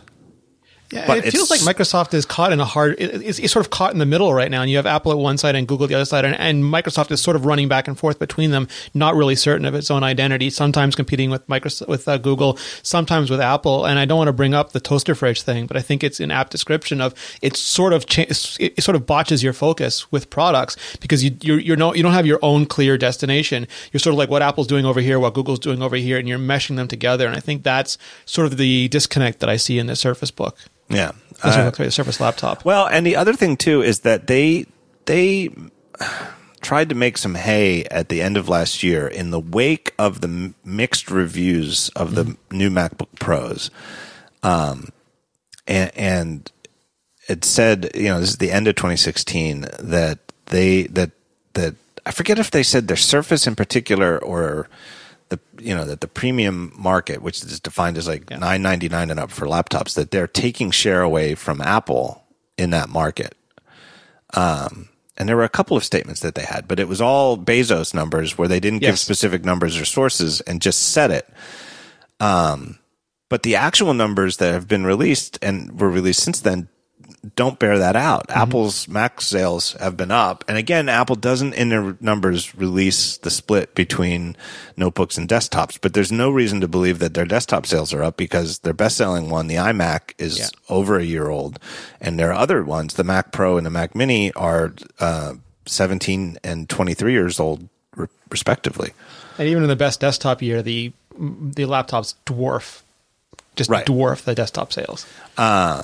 And so there's absolutely, Apple's Mac sales are up in the last 2 quarters they've reported. So there's absolutely no sign that Mac sales are down. And so if it's true that Windows PCs in the premium market have taken share from Apple, it doesn't make any sense because if Apple's sales are up, technically it would be possible if the overall market were growing so fast that they could take share away, even though Apple's still growing by outgrowing it. But absolutely nobody is reporting that premium Windows laptop sales are a growing part of the market. In fact, everybody's reporting that it's a shrinking part of the market, not collapsing, but like a slowly deflating tire. Yes, and there's no sign of that. There's no sign of that abetting. Yeah, and it's funny that, again, going back to the Apple Watch thing, the Apple Watch is considered beleaguered, it's considered doomed in a lot of the angles taken in the reports, where Surface was, by no measure selling, well, we had no idea what it was selling, but it was being ballooned. It was being propped up. There were headlines all over the place saying how the resurgence of the Windows laptop. And the coverage of the numbers you talked about that had no backing from Microsoft, as far as I can tell, though, that was pretty extensive. And the coverage of the Surface not doing well has not been similarly extensive. Right. They've just announced that the sales are not collapsing, but the Surface sales were down pretty significantly in the last quarter that they reported. So I don't see that happening. All right, let me take a break here and thank our third and final sponsor of the show. It's our good friends at Audible. Audible has an unmatched selection of audiobooks and this is pretty new to them, original audio shows. They've got news, comedy, and more. Their own audio shows.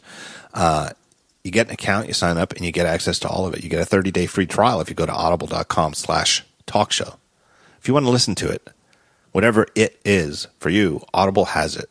They've got audiobooks from virtually every genre, anytime, anywhere. And you can play their audiobooks on phones, tablets, computers, most Kindles even, your iPod, you can sync it to your computer. Anything you can listen to digital content on, you can listen into Audible stuff on. It's great for flights. It is great for long road trips. It is great for your daily commute. Anywhere where you listen to podcasts, like wherever you are right now, listening to me tell you about this, great spot to listen to Audible content when you run out of episodes of my show and the other shows that you like to listen to. They've even got something that they call the Great Listen Guarantee. If you start an audiobook from Audible and you don't like it, you get bored, it's not what you thought, you can exchange it for another one for free, so you can't lose. Check it out and listen for yourself. If you don't have an Audible account, but you like listening to podcasts, you're missing out. You're in the market for more Audible content. Begin your 30-day free trial at audible.com/talkshow. No just /talkshow. My thanks to Audible.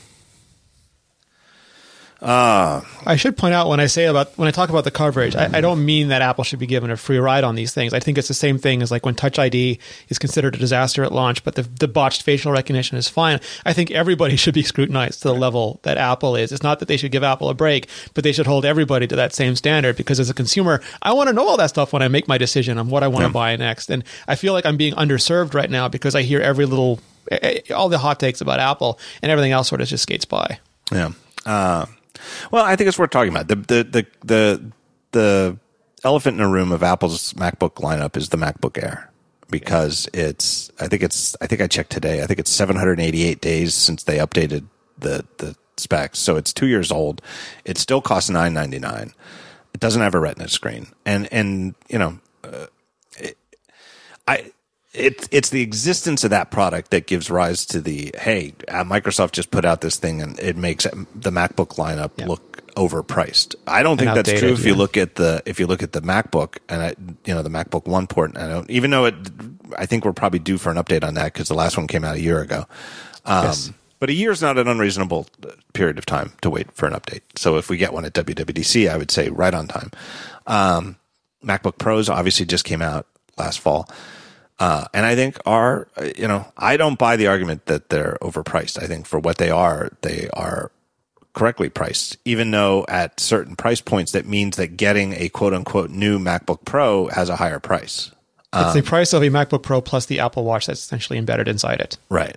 Exactly. And I think that if you spec things out, like when I did the comparison to the Surface laptop, what I was configuring it against, I don't think I mentioned this. I was configuring it against the new MacBook Pro with the buttons, not the touch bar, because that's, to me, the most apt comparison. Like, to me, that is the MacBook Air with Retina that everybody claims that they want Apple to make. The MacBook Air with a Retina screen is the new MacBook Pro that doesn't have the touch bar. I think Phil Schiller said as much when he introduced it. Yeah, yeah, it's so much in so many ways. By comparing it to the size and weight and thickness of a MacBook Air, which it compares very favorably, it matches up with, and it's way faster and has a beautiful screen, and et cetera. But the MacBook Air is old and is sitting there at $999 and doesn't have a Retina screen. And, not arguing, but just having a very, very nice debate with people on Twitter about it recently. Like Marco Arment on Twitter made the point, and it's hard to argue with, that in 2017, Apple should not be selling any device that has a display that's not Retina caliber in terms of resolution. And I agree with that. In theory, 2017 is too late to still be selling a brand new product that. Brand new meaning that you're buying it out of the box and it's factory sealed, not full price retail. Yeah, right. I think it's the non-Retina MacBook Air is like the new 16 gigabyte iOS device. Yeah, I can't defend it. I think I would recommend against it. If somebody asked me if they should buy one, I would say no. And that would be the reason why. I think it's what you pointed out so well with the Mac Pro thing, is that Apple doesn't have a game plan for this. It's like if we don't have something new to announce and we're not canceling it, it just stays at exactly the same price in the catalog. Because they want to keep something at that $999 price that is a Mac laptop, but they feel like they can't sell the MacBook One port at that price yet and still keep the margins they want.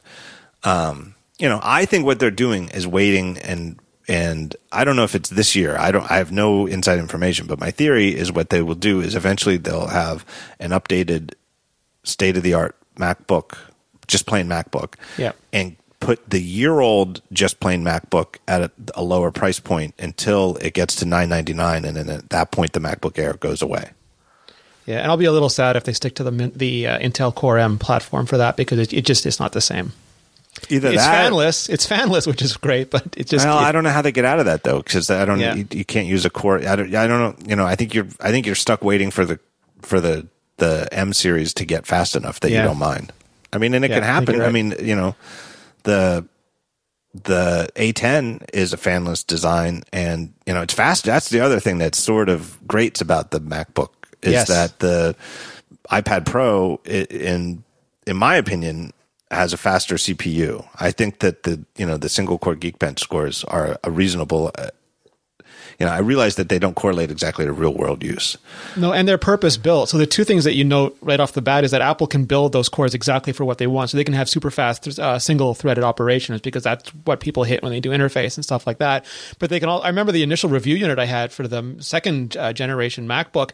It could barely handle one stream of 4K. While the A9, not even the A10 version of the iPad Pro, there is no A10 version yet. The A9 version of the iPad Pro could handle 3 streams of 4K because Apple built that chip exactly to do that. Right. And they don't have control over Intel. And Intel will do things like as far as I can tell, the Core M3 is a deliberately hobbled chip that maybe Apple shouldn't use, but Intel just makes it worse than the M5 just because they want a lower price point for that chipset. Yeah. So there's a waiting game involved there, and because part of it, I think too, is like you just alluded to, is a big part of it is out of Apple's hands where they're waiting for Intel. And that opens the door to the whole, well, maybe they'll go, put an ARM chip, their own custom ARM chip in a Mac. They'll buy AMD. They have all this money. Right. Or buy AMD. And who knows what they're thinking, but it's, switching to ARM on one model of Mac is a lot more complicated than we have time to discuss. And I don't think it's going to happen. And therefore, there might be something I don't foresee. There might be some way out of this, but basically they're waiting for Intel on that. So I don't know. I don't know what to say. But I can totally see. I wouldn't recommend that Apple, update the MacBook Air and put a Retina screen in there. Yeah, it feels like there's something, and there were rumors of a device in between that was sort of a larger version. Like it was a 14-inch MacBook or something. Yeah, that would have an extra happened to that? It hasn't shipped. All right. There's no Kaby Lake version of the MacBook. There's no 14-inch version of the MacBook. There's just then the updated iMac's not here yet. Yeah, the 14-inch MacBook was a weird rumor that some people seem certain of and never shipped. Anyway, let's move on. WWDC stuff. Yes. I just quickly want to say I am having a live show. It's announced. People keep asking about tickets. Soon, as you listen to this, it will be very soon. We are moving, but I don't have anything to announce yet. So patience. Yes, sorry. There are a couple of other events. I know that they're on the same webpage on Apple's WWDC. That they're it's very, very nice of Apple to promote these alternative, or I don't forget what they call them, but community events. There is a CocoConf taking place in a hotel right adjacent to the convention center where WWDC is. CocoConf is held a couple times a year. I've never been, but I have friends who've spoken there and have attended and swear up and down that it is an amazing conference. It's like a $12.99 conference for developers. They have a great speaker lineup. They'll be right there next to WWDC. So I think CocoConf is sort of a great plan B for people who wanted to go to WWDC and lost the lottery for tickets. So look into that if you're a developer and you want something like that. There's AltConf, which is also in a hotel adjacent to the convention hall. I've never been there, but it seems to me like there's 2 hotels that are literally connected to the convention center, and that those hotels themselves have convention space. Yeah. And so one of them is a CocoConf. The other one is AltConf. AltConf is free, so that's a great option if you're not looking to spend money. But I think it's also sort of developer oriented. And then last but not least, in fact, last but probably the opposite of least, is the Layers Conference, which is a great conference. It's more design oriented. It's not a developer conference.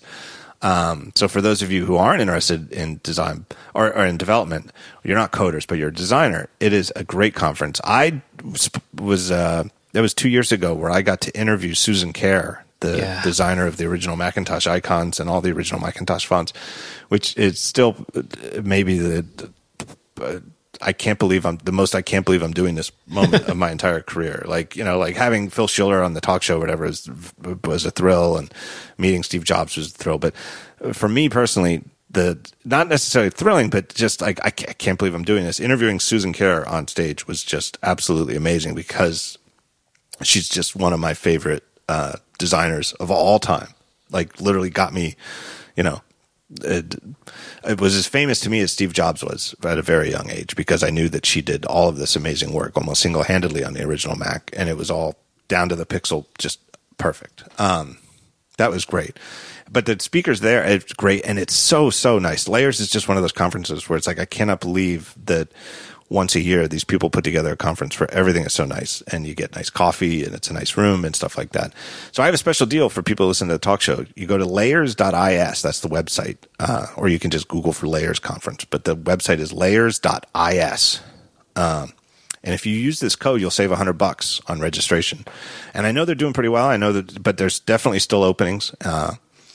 And if you're going to go, if you're thinking about having an excuse to be in the WWDC area during WWDC, you're going to want to book stuff. Now's the time to book, so you get, you're not making arrangements at the last minute. You will save $100. And here's the code you can use that they'll know you came from me. This is not a sponsorship. This is just something I'm doing as a friend to Jesse Char, who runs the conference. And because I wholeheartedly recommend it. This isn't a sponsorship, but it's just a great conference. So you save $100. Here's the code, Martini. Use that code. And I worked it out. I had her test it. You can also get the same. You can get the same code, same discount if you type the Martini emoji. I dare you to try it. I think it'll perfect. Work. That's perfect. It is, isn't that perfect? I hope it works. So anyway, try that out. Layers.is. It is such a good conference, and it's such a great. I think it's going to be pretty exciting. I don't know. Who knows? This whole thing could be weird, but if you're thinking about it, if you're hoping to make last minute, I just talking to somebody else today who was like on the fence about whether they are going to be, can they book, get to San Jose for WWDC week. So I know that there's people out there who are still thinking maybe they will, maybe they won't. But if you want to have a good reason to be there, Layers is as good as anything. Yeah. And if you're a designer, it's a perfect complement to WWDC, because I know every year they try more and more to have more and more design sessions, and they have the design review labs, but it's really a developer show, and Layers is such a great complement to it. Yeah. And I forget what else they do. There's some integrations with WWDC where Apple people come and do talk about interface design and stuff like that. So check out their website. It has all the info. Also, I just love the Layers logo this year. It is so great because it is sort of self-referential to the name, where it's very design looking. But anyway, check out their website, even if you're not interested in a conference, just to see the excellent graphic design. What else do you got? There was we didn't talk about it, but we mentioned it before, but we didn't go into it. The whole thing with Uber tagging iPhones. You can tell it's an interesting week for Uber when they have not one but two controversies on the same day. What was the other one? I heard you had them both in your original write-up. I don't remember. And now he's canceled his recode. I mean, it's Well, that had to happen. There was no way that he could possibly get up there. I mean, it really. I almost wish what they should have done is like Kickstartered just all right, I'll do it, but we've got to Kickstarter $1 million for App Camp for Girls or some good cause like that. Can you imagine how much money you would have raised to get Kara Swisher and Walt Mossberg to skewer him on stage? Oh my God! But anyway, the story came out. Mike Isaac of the New York Times had a story and a profile of Kalanick, the CEO, co-founder of Uber, and mentioned that a couple of years ago, he got called in for a meeting with Tim Cook at Apple's campus, and Cook confronted him with the fact that Apple had figured out that they were, and this is where the story was murky initially, where the initial version of the story that was up in the New York Times in the morning said that they were tagging and tracking iPhones, even after the app was deleted, or even if the OS was erased from the phone and reset. And then the word tracking was taken out in a subsequent edit in the afternoon. But the horses were out of the barn at that point, where people were panicked. And part of it is rightfully fueled by, Uber's been caught with so many shady practices that if they could do that, of course they would. It passes the sniff test of if Apple, believable. Right. But there was no tracking. Meaning, you hear tracking phones and you think, well, I had the Uber app, and if I have the Uber app, it can use my location because that's how the car comes and gets you. And so you hear that, and what people think is, well, I deleted the Uber app because I don't like the company. I've used Lyft, or for whatever reason, they deleted the app, and the fear that Uber is still tracking them and doing something like figuring out if they're using Lyft, even if you don't have the app, and it's if you know iOS, you'd know, well, that sounds like it should be impossible, because when an app is deleted, you can't do things like you could do on traditional PCs, like sneakily put a background process in a system directory. So even if your app is deleted, you've still got this remnant of you behind. That's the whole point of these containers that apps ship in now, is that when you delete the app as a user, just hold the app, make it jiggle, hit the X, anything it could run on your phone is gone. But that's not what they were doing. I think basically, we're still not sure exactly what was going on, but basically they were quote unquote fingerprinting the phone, and they were figuring out a way to get a uniquely identify a phone, phoning that home to Uber so they could store it. Yeah, it sounds like they were just essentially fingerprinting it and then using that fingerprint as a way to tell when the same device was reaccessing the service. Right. I lost my train of thought there, but that's exactly right. And it was to counter some sort of fraud that was going on in China, where I think basically the story was that they had like a promotion to get people to start using Uber, where you could get a free ride if you're new to Uber. And if you're a driver and you pick up one of these free rides, you still get the credit as a driver. They're not, Uber's, the corporation is eating the free ride, not the drivers, because, drivers would rightly revolt. So what drivers were doing is setting up some kind of scam where they would get stolen iPhones and configure them as new and put the Uber app on and get the free ride and pick them up. Like me and you could work as a team, and I'll pick you up with the free thing and drop you off. And then you erase the phone and put it on all over and pretend to be somebody new and get another free ride, and I pick you up, and somehow bilking them out of free rides like that.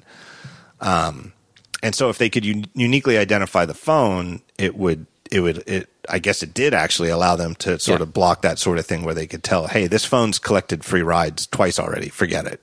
And Uber's not the kind of company that lets regulations get in the way of them doing business. Right. So the basic story, and again, it certainly did not seem to come from Apple's side. It seemed to more likely come from somebody on Uber's side. But the gist was that, Tim Cook supposedly told him, hey, so knock it off. Yeah. And they did. Oh, and the other thing that they had was that they somehow knew that Apple might look at this in app review, and they put, at Kalinic's request, put a geofence around Apple's campus so that when the Uber app was running within, X distance of Cupertino, it wouldn't do the fingerprinting. It's remarkable to me that a company that is based on such like geolocation technology would not think about Apple having other offices. Like, well, Sunnyvale, what are they doing? Oh, San Francisco, what's happening with Uber? Oh, Boston, what's going on here?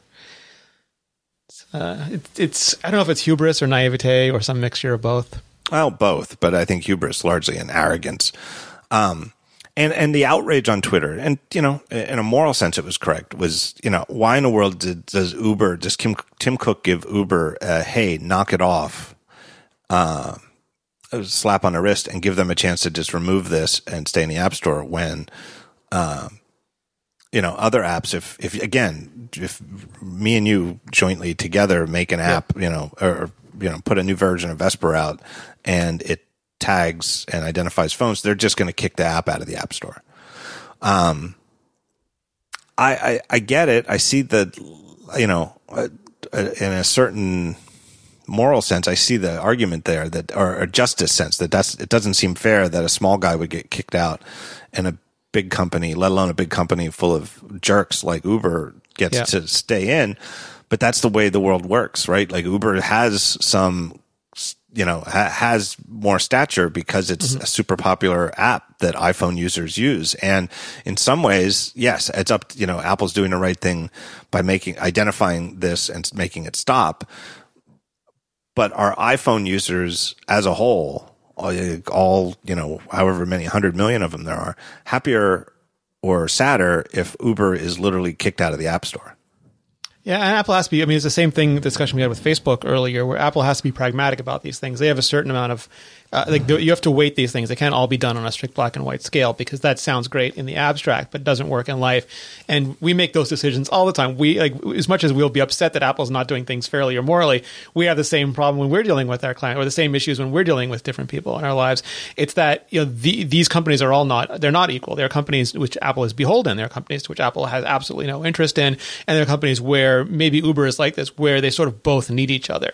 And it would be devastating for Uber to be off of the iPhone, but it would hurt Apple considerably to have Uber off the iPhone as well. Yeah, I think, and I don't know, I don't know the backstory on this. I don't even know how much of it is exactly what happened. It's all from this one Mike Isaac story, and it doesn't seem like anybody's gotten a follow-up. But what I would have liked to have seen is not for Apple to have kicked Uber out of the store. I really, from a pragmatic standpoint, I understand why that, I think it might have happened if Kalanick had said to Tim Cook, screw you, we're going to keep doing it. Yeah. There's a certain, all right, you get called into the principal and maybe the principal gives you another chance, but you can't give the principal the finger, right?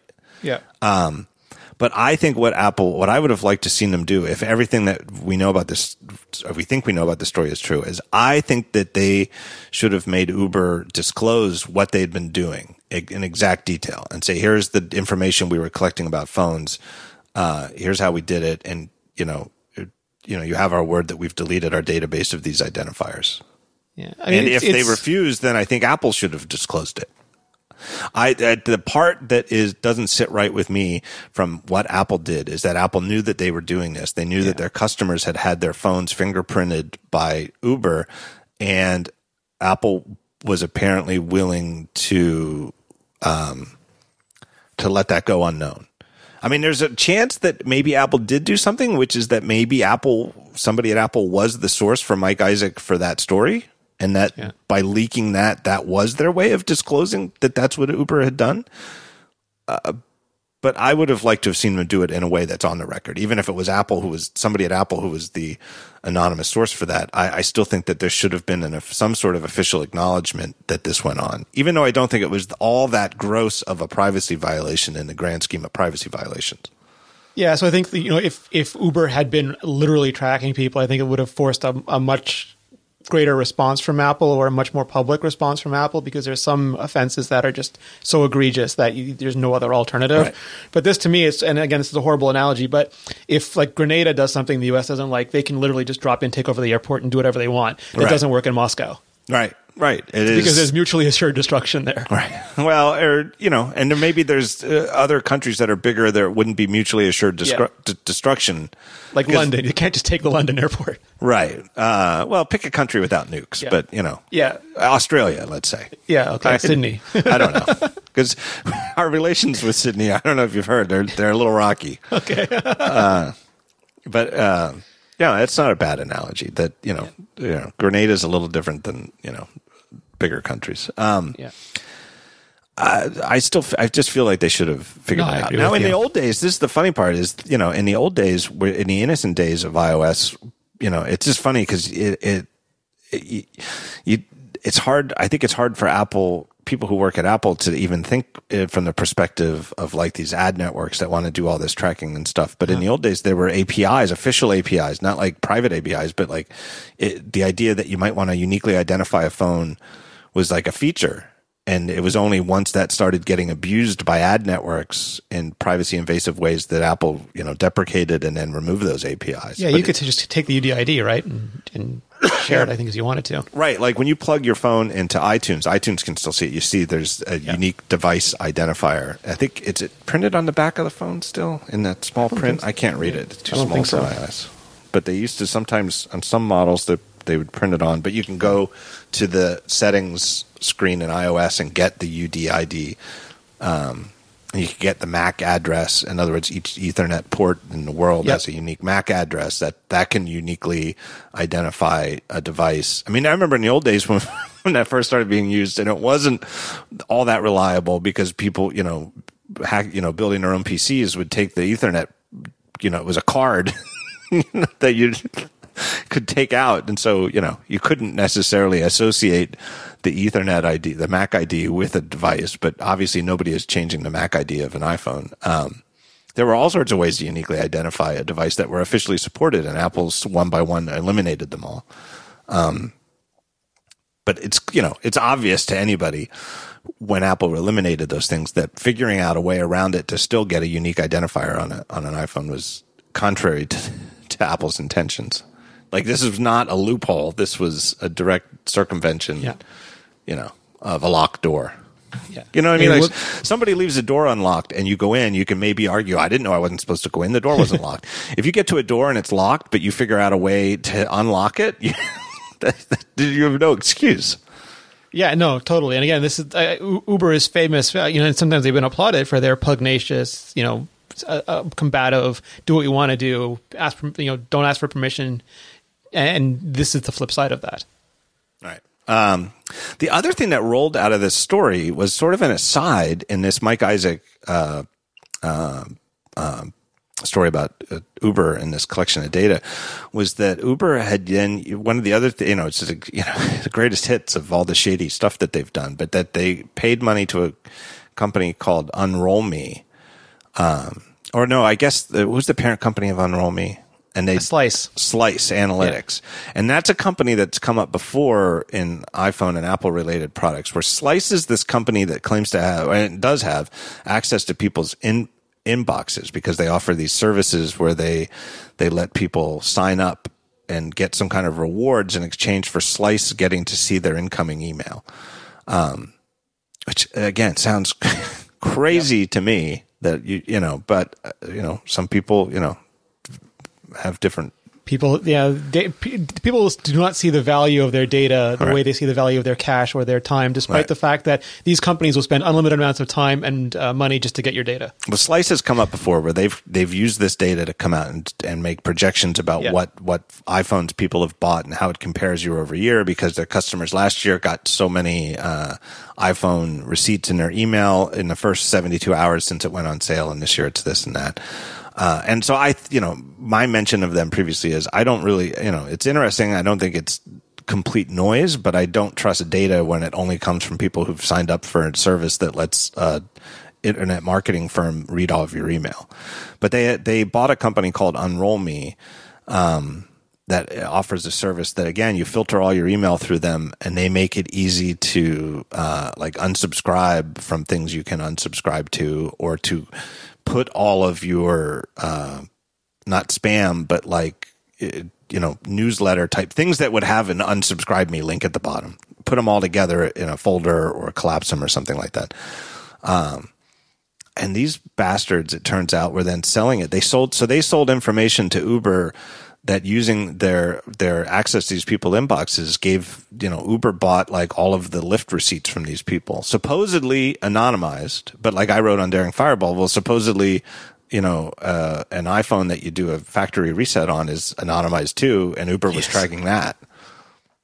And you can't trust them. There's all sorts of ways that they could, backwards correlate, even somewhat. Anyway, I think a lot of people were rightly like, whoa, I use this Unroll Me. There's absolutely no way that I thought that something like my Lyft receipt would be sold to Uber.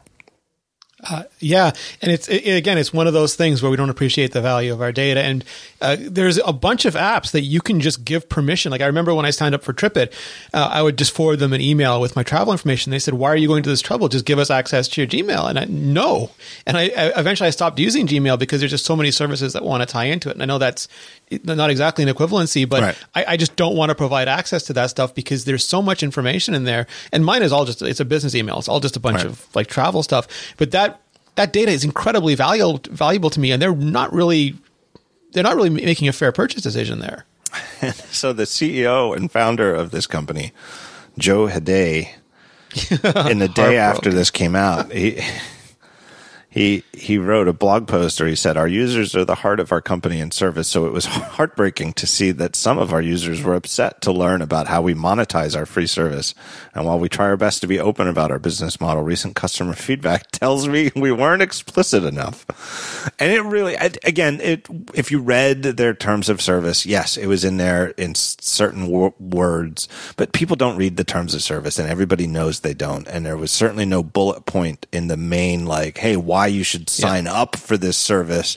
Here's how we make money. And I think what it is that people who haven't because they don't think like this. Good, honest people who just don't think that someone would do something like this hear about the service. They know that their inbox every day, that, 2/3 of it isn't spam, but also isn't the most important stuff. And so something that could help organize that so that the actual email from colleagues or family or friends is all there organized. Sounds like a good deal.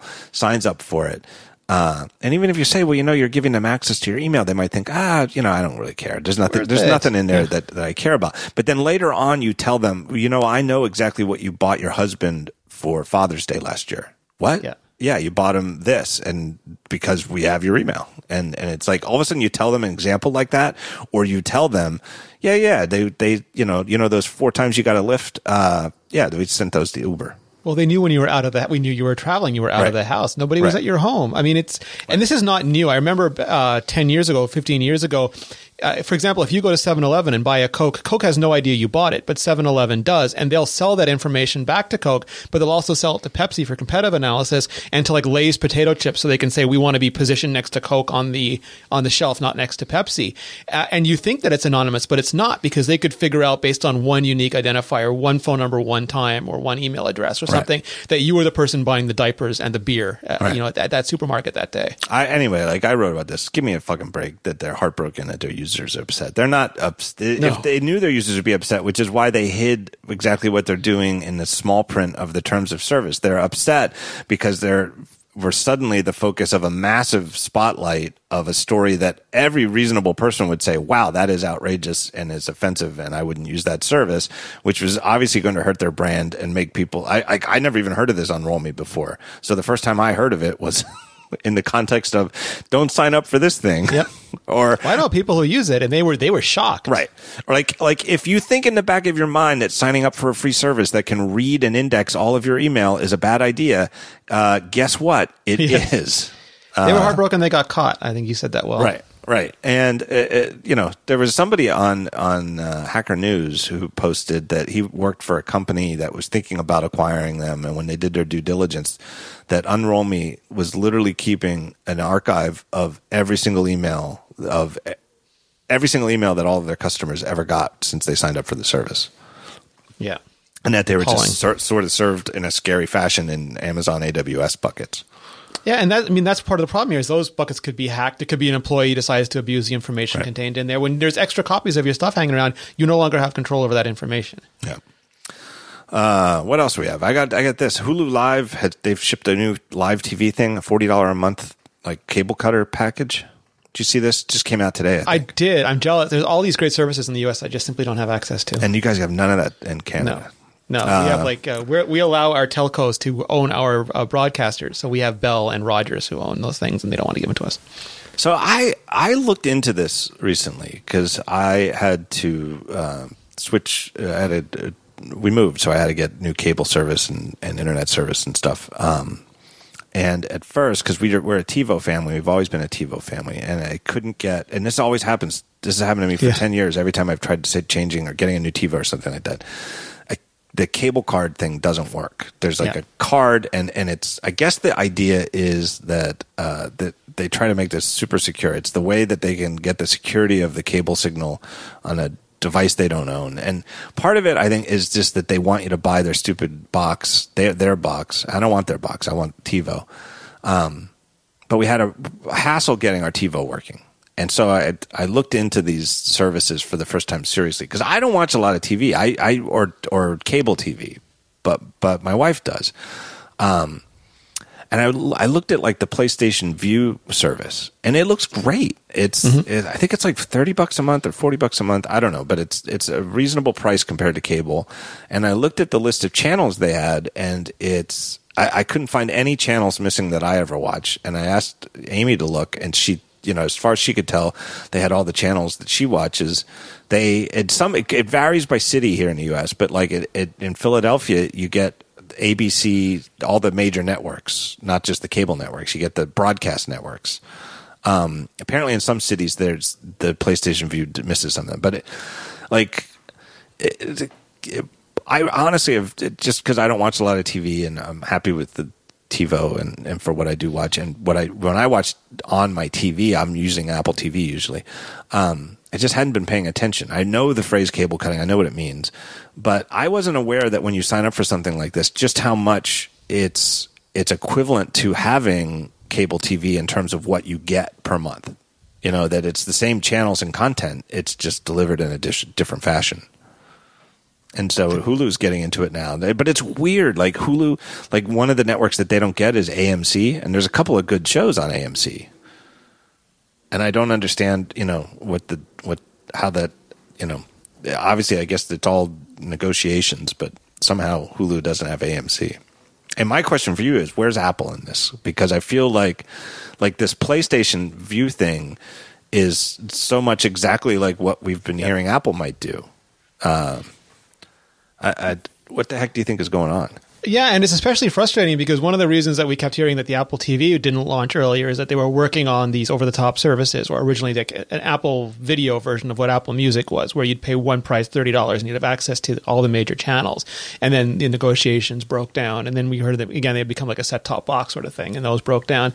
And it sort of reminds me of music. When it went DRM-free, they just didn't give it to Apple. It was DRM-free on Amazon MP3 first, and they wanted to break Apple's hold on the music industry, and that was one of the levers they tried to pull. And then eventually it broke down and Apple got DRM-free MP3 music like everybody else. And I wonder if there's still this sort of feeling in the entertainment industry that Apple destroyed their music business.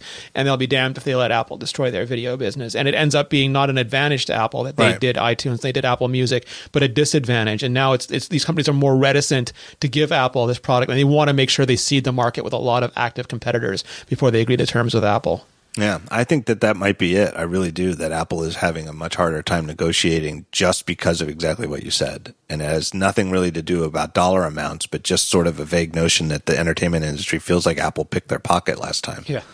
Even though I don't think there's any aspect of it that wasn't above the board. I just think that I think basically they thought when they first allowed Apple to create the iTunes store that Apple has had this reputation as a niche player. Yes. And, the iPod at the time was a Mac-only device, and so it limited, even if it was wildly successful among all the people who could get an iPod got an iPod, it still wasn't that big of a market because it would only be 1-to-1 with the number of people who have a Mac. And that they just never foresaw that Apple, even people who don't pay close attention to the computer industry had the basic rough outline of a sketch where Apple was this little tiny California company that was like a 99-to-1 dwarf compared to Microsoft and Windows and PCs. No, I think that's it entirely. And there was that famous quote, and I know you referenced this recently in the Netflix article, where Steve Jobs said your competition is free, and it's piracy, and it's theft, and it was Napster. And we just saw that with Netflix, where Orange is the New Black was essentially stolen and held for ransom. But the privacy, like the piracy rates for Netflix are extremely low because the service is so popular, but also so reasonably priced. Right. And so reasonably policed in terms of like sharing, that your kid goes to college and still has the family Netflix password. So what? They don't care. Yeah. They don't care if, your kid's going to University of Michigan and your family lives in Philadelphia, and obviously, they do the geolocation on IP and they know that. They don't care. It's like, I'm sure that there's some kickoff where at a certain X number of people using the same Netflix account, it automatically triggers something. But if that number is reasonable, they don't care. They feel it's so reasonable. Like I actually had a family member who was using my account when they were staying with me, and they went and got their own place, and they used my account for a little while, I think a month, but then they got their own because it was so reasonably priced. Right. They just didn't want to be bound to they didn't want to see the same things that I was watching all the time. Sorry. I just feel like you cannot overstate how important that is to Netflix's runaway success. Their generosity in terms of, or not generosity, but relaxedness of this. It's almost like a pragmatism. Right. Compare and contrast with the Comcast attitude with these cable cards and the TiVo, where literally an actual service person came to the house twice and failed to get one to actually work and register. They treat you like a criminal, not like a customer. They were very nice to me. They were very nice to me. It's just that they've set up the technology. The service people were super nice, but that the technology is designed from a perspective to be super, super persnickety in terms of this. And the only logic behind it is that they're fearful that I'm going to like pop the cable card out of my TiVo and go to your house and put it in your TiVo and watch Game of Thrones one Sunday night for free at your house. Or hook it up to a computer and get their high quality stream of Star Wars and put it up on the internet. Whatever. It's crazy. But the Netflix style is proven, and they're runaway success in every regard shows. Well, it's like iTunes, and instead of assuming that you're someone who wants to rip them off, they assume that you're a customer who wants to be good, and they give you a product that engenders that. Right. And so it's very interesting to me to see that like the BitTorrent rates for all this stuff has actually gone down. And that a lot of what is left, it seems to be attributable to content that's not available in certain places. So like Game of Thrones in particular is probably, I don't even think there's a question that it's the most pirated, content on BitTorrent. But apparently Travelers, because a lot of the stuff was stream only for a long time, and they just wanted to have it with them on a plane or something. A huge part of that, though, is the parts around the world where Game of Thrones isn't even legally available. So it's pretty interesting, and I do think that there is a huge convenience factor on that. I mean, part of it for me is that I know there's some people who pirate all sorts of stuff and don't think twice about it, but when I was younger, I had pirated copies of Photoshop. When I was in college, because what was I going to do? Spend $600 for Photoshop? No. But I stopped pirating stuff as soon as I could afford to buy stuff, just because I knew it was wrong. I just, I don't know. And so there is honestly, I'm not trying to make anybody feel bad, but I don't know. And I create, partly I'm biased. I create content. I happen to give my stuff away, but in theory, I can imagine, selling it, and I would not make me happy if people were bootlegging it. Well, you still want them to go to Daring Fireball to get it. You don't want someone else just reproducing your entire website on three or four other websites. Exactly. Perfect example. Right. It's so as a content creator, I might be more sympathetic, but it just seems like it's the right thing to do. But also, even just putting the morals of it behind, as a lazy person, the BitTorrent thing just seems like so much work. Oh my God. It's just, how can and you can bothered? Get malware and all sorts of things. Yeah, I just it's these crazy file formats and part 1, part 2, part 3, and you got to stitch them together and all. What the hell? I just want to. I honest to God, I really I just want to talk to the microphone and say, put The Godfather Part 2 on. Yes, I really do, and it just spins for a little bit, and then I hit a button and it starts playing. Yeah, no, totally. So I can't do it. All right. Anything else you wanted to talk about? No, I think we hit on all the major points now. There was that minor flare up again in Apple's role in App Store and indie apps, but that's not a new argument.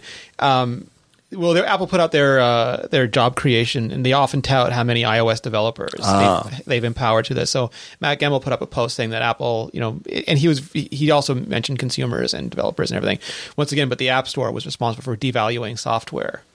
I saw that, and I was nodding my head the whole time, but I didn't see anything as new, and I don't know. I mean, there is something to be said there, and I sort of agree with it.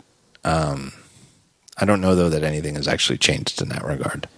No, I wrote about it earlier today because I talked to a lot of our developer friends and a lot of people, who are involved in the industry, and there's sort of this consensus that, and I think this is true, that it sort of hit traditional software developers hard because they thought that they were the new thing, but they turned out to be traditional in every sense of the word, and that's just as open to disruption as any industry. And we no longer live in an age where only a few people have computers, and you spend $500 for WordStar, and there's a box of software on the shelf, and all of those things are true. We now have almost everyone has access to ubiquitously connected computing devices thanks to the smartphone. And what we perceive of as apps is incredibly different. There's millions of apps, and no one's going to spend $30 to $40 for 1,000 apps a year. It's not possible. And the same token, no one's going to spend $500 on WordStar now that Google Docs is in every browser. So the entire industry is turned upside down. And I think the App Store may have hastened that, but I think it's more a reflection of where the industry went, and not a single-handed dastardly villain sort of a thing. Right, but people are. Tens and hundreds, maybe thousands of people are spending $10, $15 a week on Clash of Clans and Candy Crush in-game upgrades, and then somebody like Tapbots, puts a year-long exquisite work into a Twitter client and wants to charge $4 for the upgrade from the old one, and the same people are outraged. So I get it. It's traditional. Like, we will pay for ego and instant gratification. It's why tulips were worth a fortune. It made no sense, but we wanted to have more tulips than our friends had. Right. It's like that. A Twitter client could make a for-pay Twitter client could make more money by like locking you out of features than by just charging up front. Yeah, no, it's absolutely true. It's just I think it's a far bigger movement than an app store can account for. It's just the Guy English said this really well a couple of years ago. We've gotten to a pop culture for apps. It took longer to get there than it did for other mediums, but it still got there. Yeah. I had just a small thing. It's just a small thing, but and it's funny because it actually popped into my head yesterday after you agreed to be on the show. But I keep an Apple Note, an iCloud note with the list of all the episodes of the talk show and who's been on them and the episode number, just so I have it to reference. And I type like this episode that we're doing right now is episode 189. And then I type tab, and then I type Rene Ritchie. And then I might put in parentheses, just like the basic topics, of what we did. Yeah. And then it's there, and I can look back to it in the past. But I was doing it on my phone, and I can't type a tab. I have to type a space. And then I go on, later on, I'll open it up on my Mac and replace the space with a tab. And I want to do that because I'm a picky person. But San Francisco, the font that Apple Notes uses now, doesn't have proportionate numbers. So in other words, in a lot of fonts, especially older digital fonts, they would make, even if the font itself was not a monospace font like Courier, the numbers are, so that if you type 111 and then 444 underneath it, the numbers line up. The number 1 is just as wide as the number 4. San Francisco isn't like that. It's a non-proportionate font. So the ones in particular are narrower than the other numbers. And so if I use a space, if I type the episode number and a space and then your name, then the names don't line up, and that bothers me. So I type a tab, but I can't type the tab on my iPhone. And that seems like a bizarre oversight in 2017. And it just hits me with the ongoing debate over is there a need for a Mac? Can you do all your work on iOS? Well, hell, you can't even type a tab on the iPhone. No, it's very true. I mean, there doesn't seem to me like there's any reason why the basic ASCII character should not be available on an iPhone. I mean, especially not in 2017. I think here's my suggestion to anybody at Apple who's listening. I would suggest it be a little pop-up on the space bar, on a tap and hold on the space bar. Make tab, if you're looking for a place to put it. Yeah. But the Mac, here's the thing. The Mac had a way to type all of these extended characters like I think right in 1984. And if it wasn't, it was certainly there by like 85 or 86. And they're great. They're so brilliant. And it's one of the little ways that the Mac has always been so much better than DOS and Windows, where if you wanted to type an M dash, it not only was it pretty easy to do it, but there's actually a really clever mnemonic to the shortcut. It's Option Shift hyphen. Well, hyphen is like a dash, and a shift makes it bigger. So Option dash would give you like the little mini dash, like the N dash, and Option Shift dash would give you the bigger one because shift is bigger and you get the dash. Option 8 gives you a bullet character because 8 is the character with the asterisk, which is sort of the ASCII bullet character. Option 0 is the degree symbol for temperatures. No, is it? I thought it's Option Shift 8 is the degree character. No, sorry, the bullet I think is Option Shift 8, and then the higher one, the degree character, is I think Shift 0. But it's all well considered. Like it's where you would assume that the character would be. Right. How do you type the upside down exclamation mark? You type Option 1 because that's where the exclamation mark is. So brilliant. Whereas in Windows, it was like Alt 2136. It gives you a pound sign or whatever, like the British pound. Crazy. Like no logic to it at all. It's just some arbitrary numeric mapping. The Mac had it. It's brilliant. It's been there forever. How do you type pi character? Like 3.14159. That I don't know. Option P. Oh, yeah. Nice. Option Shift P gives you a capital Pi. And Option / gives you the percentage. There's so many. They're just so cleverly assigned, and they've been like that for over 30 years. And yet on iOS, you can't type half of those characters at all. And I don't understand why that's not possible. Dear keyboard team friends. And while they're doing that, I'm going to say this completely unabashedly. Let me long press on the French fries to get poutine, tater tots, and hash browns. I support that wholeheartedly. Someone has to do it. I'm going down memory lane here, but I know I don't even have to think. I type these without even thinking, so I just had to double check to be sure. But you can type option semicolon and you get an ellipse. I guess that one's not super mnemonic, but anyway, that's my complaint. I want someone at Apple to let me type a tab character on my phone. Anything else? Not that comes to mind. Rene, I thank you for your time. Hope you have a good weekend. Thank you so much. I will see you soon. Too. I'm looking forward to it. I'll see you a month from now. We'll be palling around at the keynote.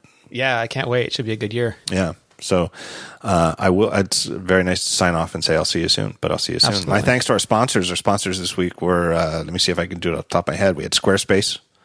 That's a place to go to build a website. We had Casper, where you go to get a mattress. Who was our third sponsor? I forget the third sponsor. Third sponsor was, of course, it was Audible. That's the place with an unmatched selection of audio. All right, Rene, thank you.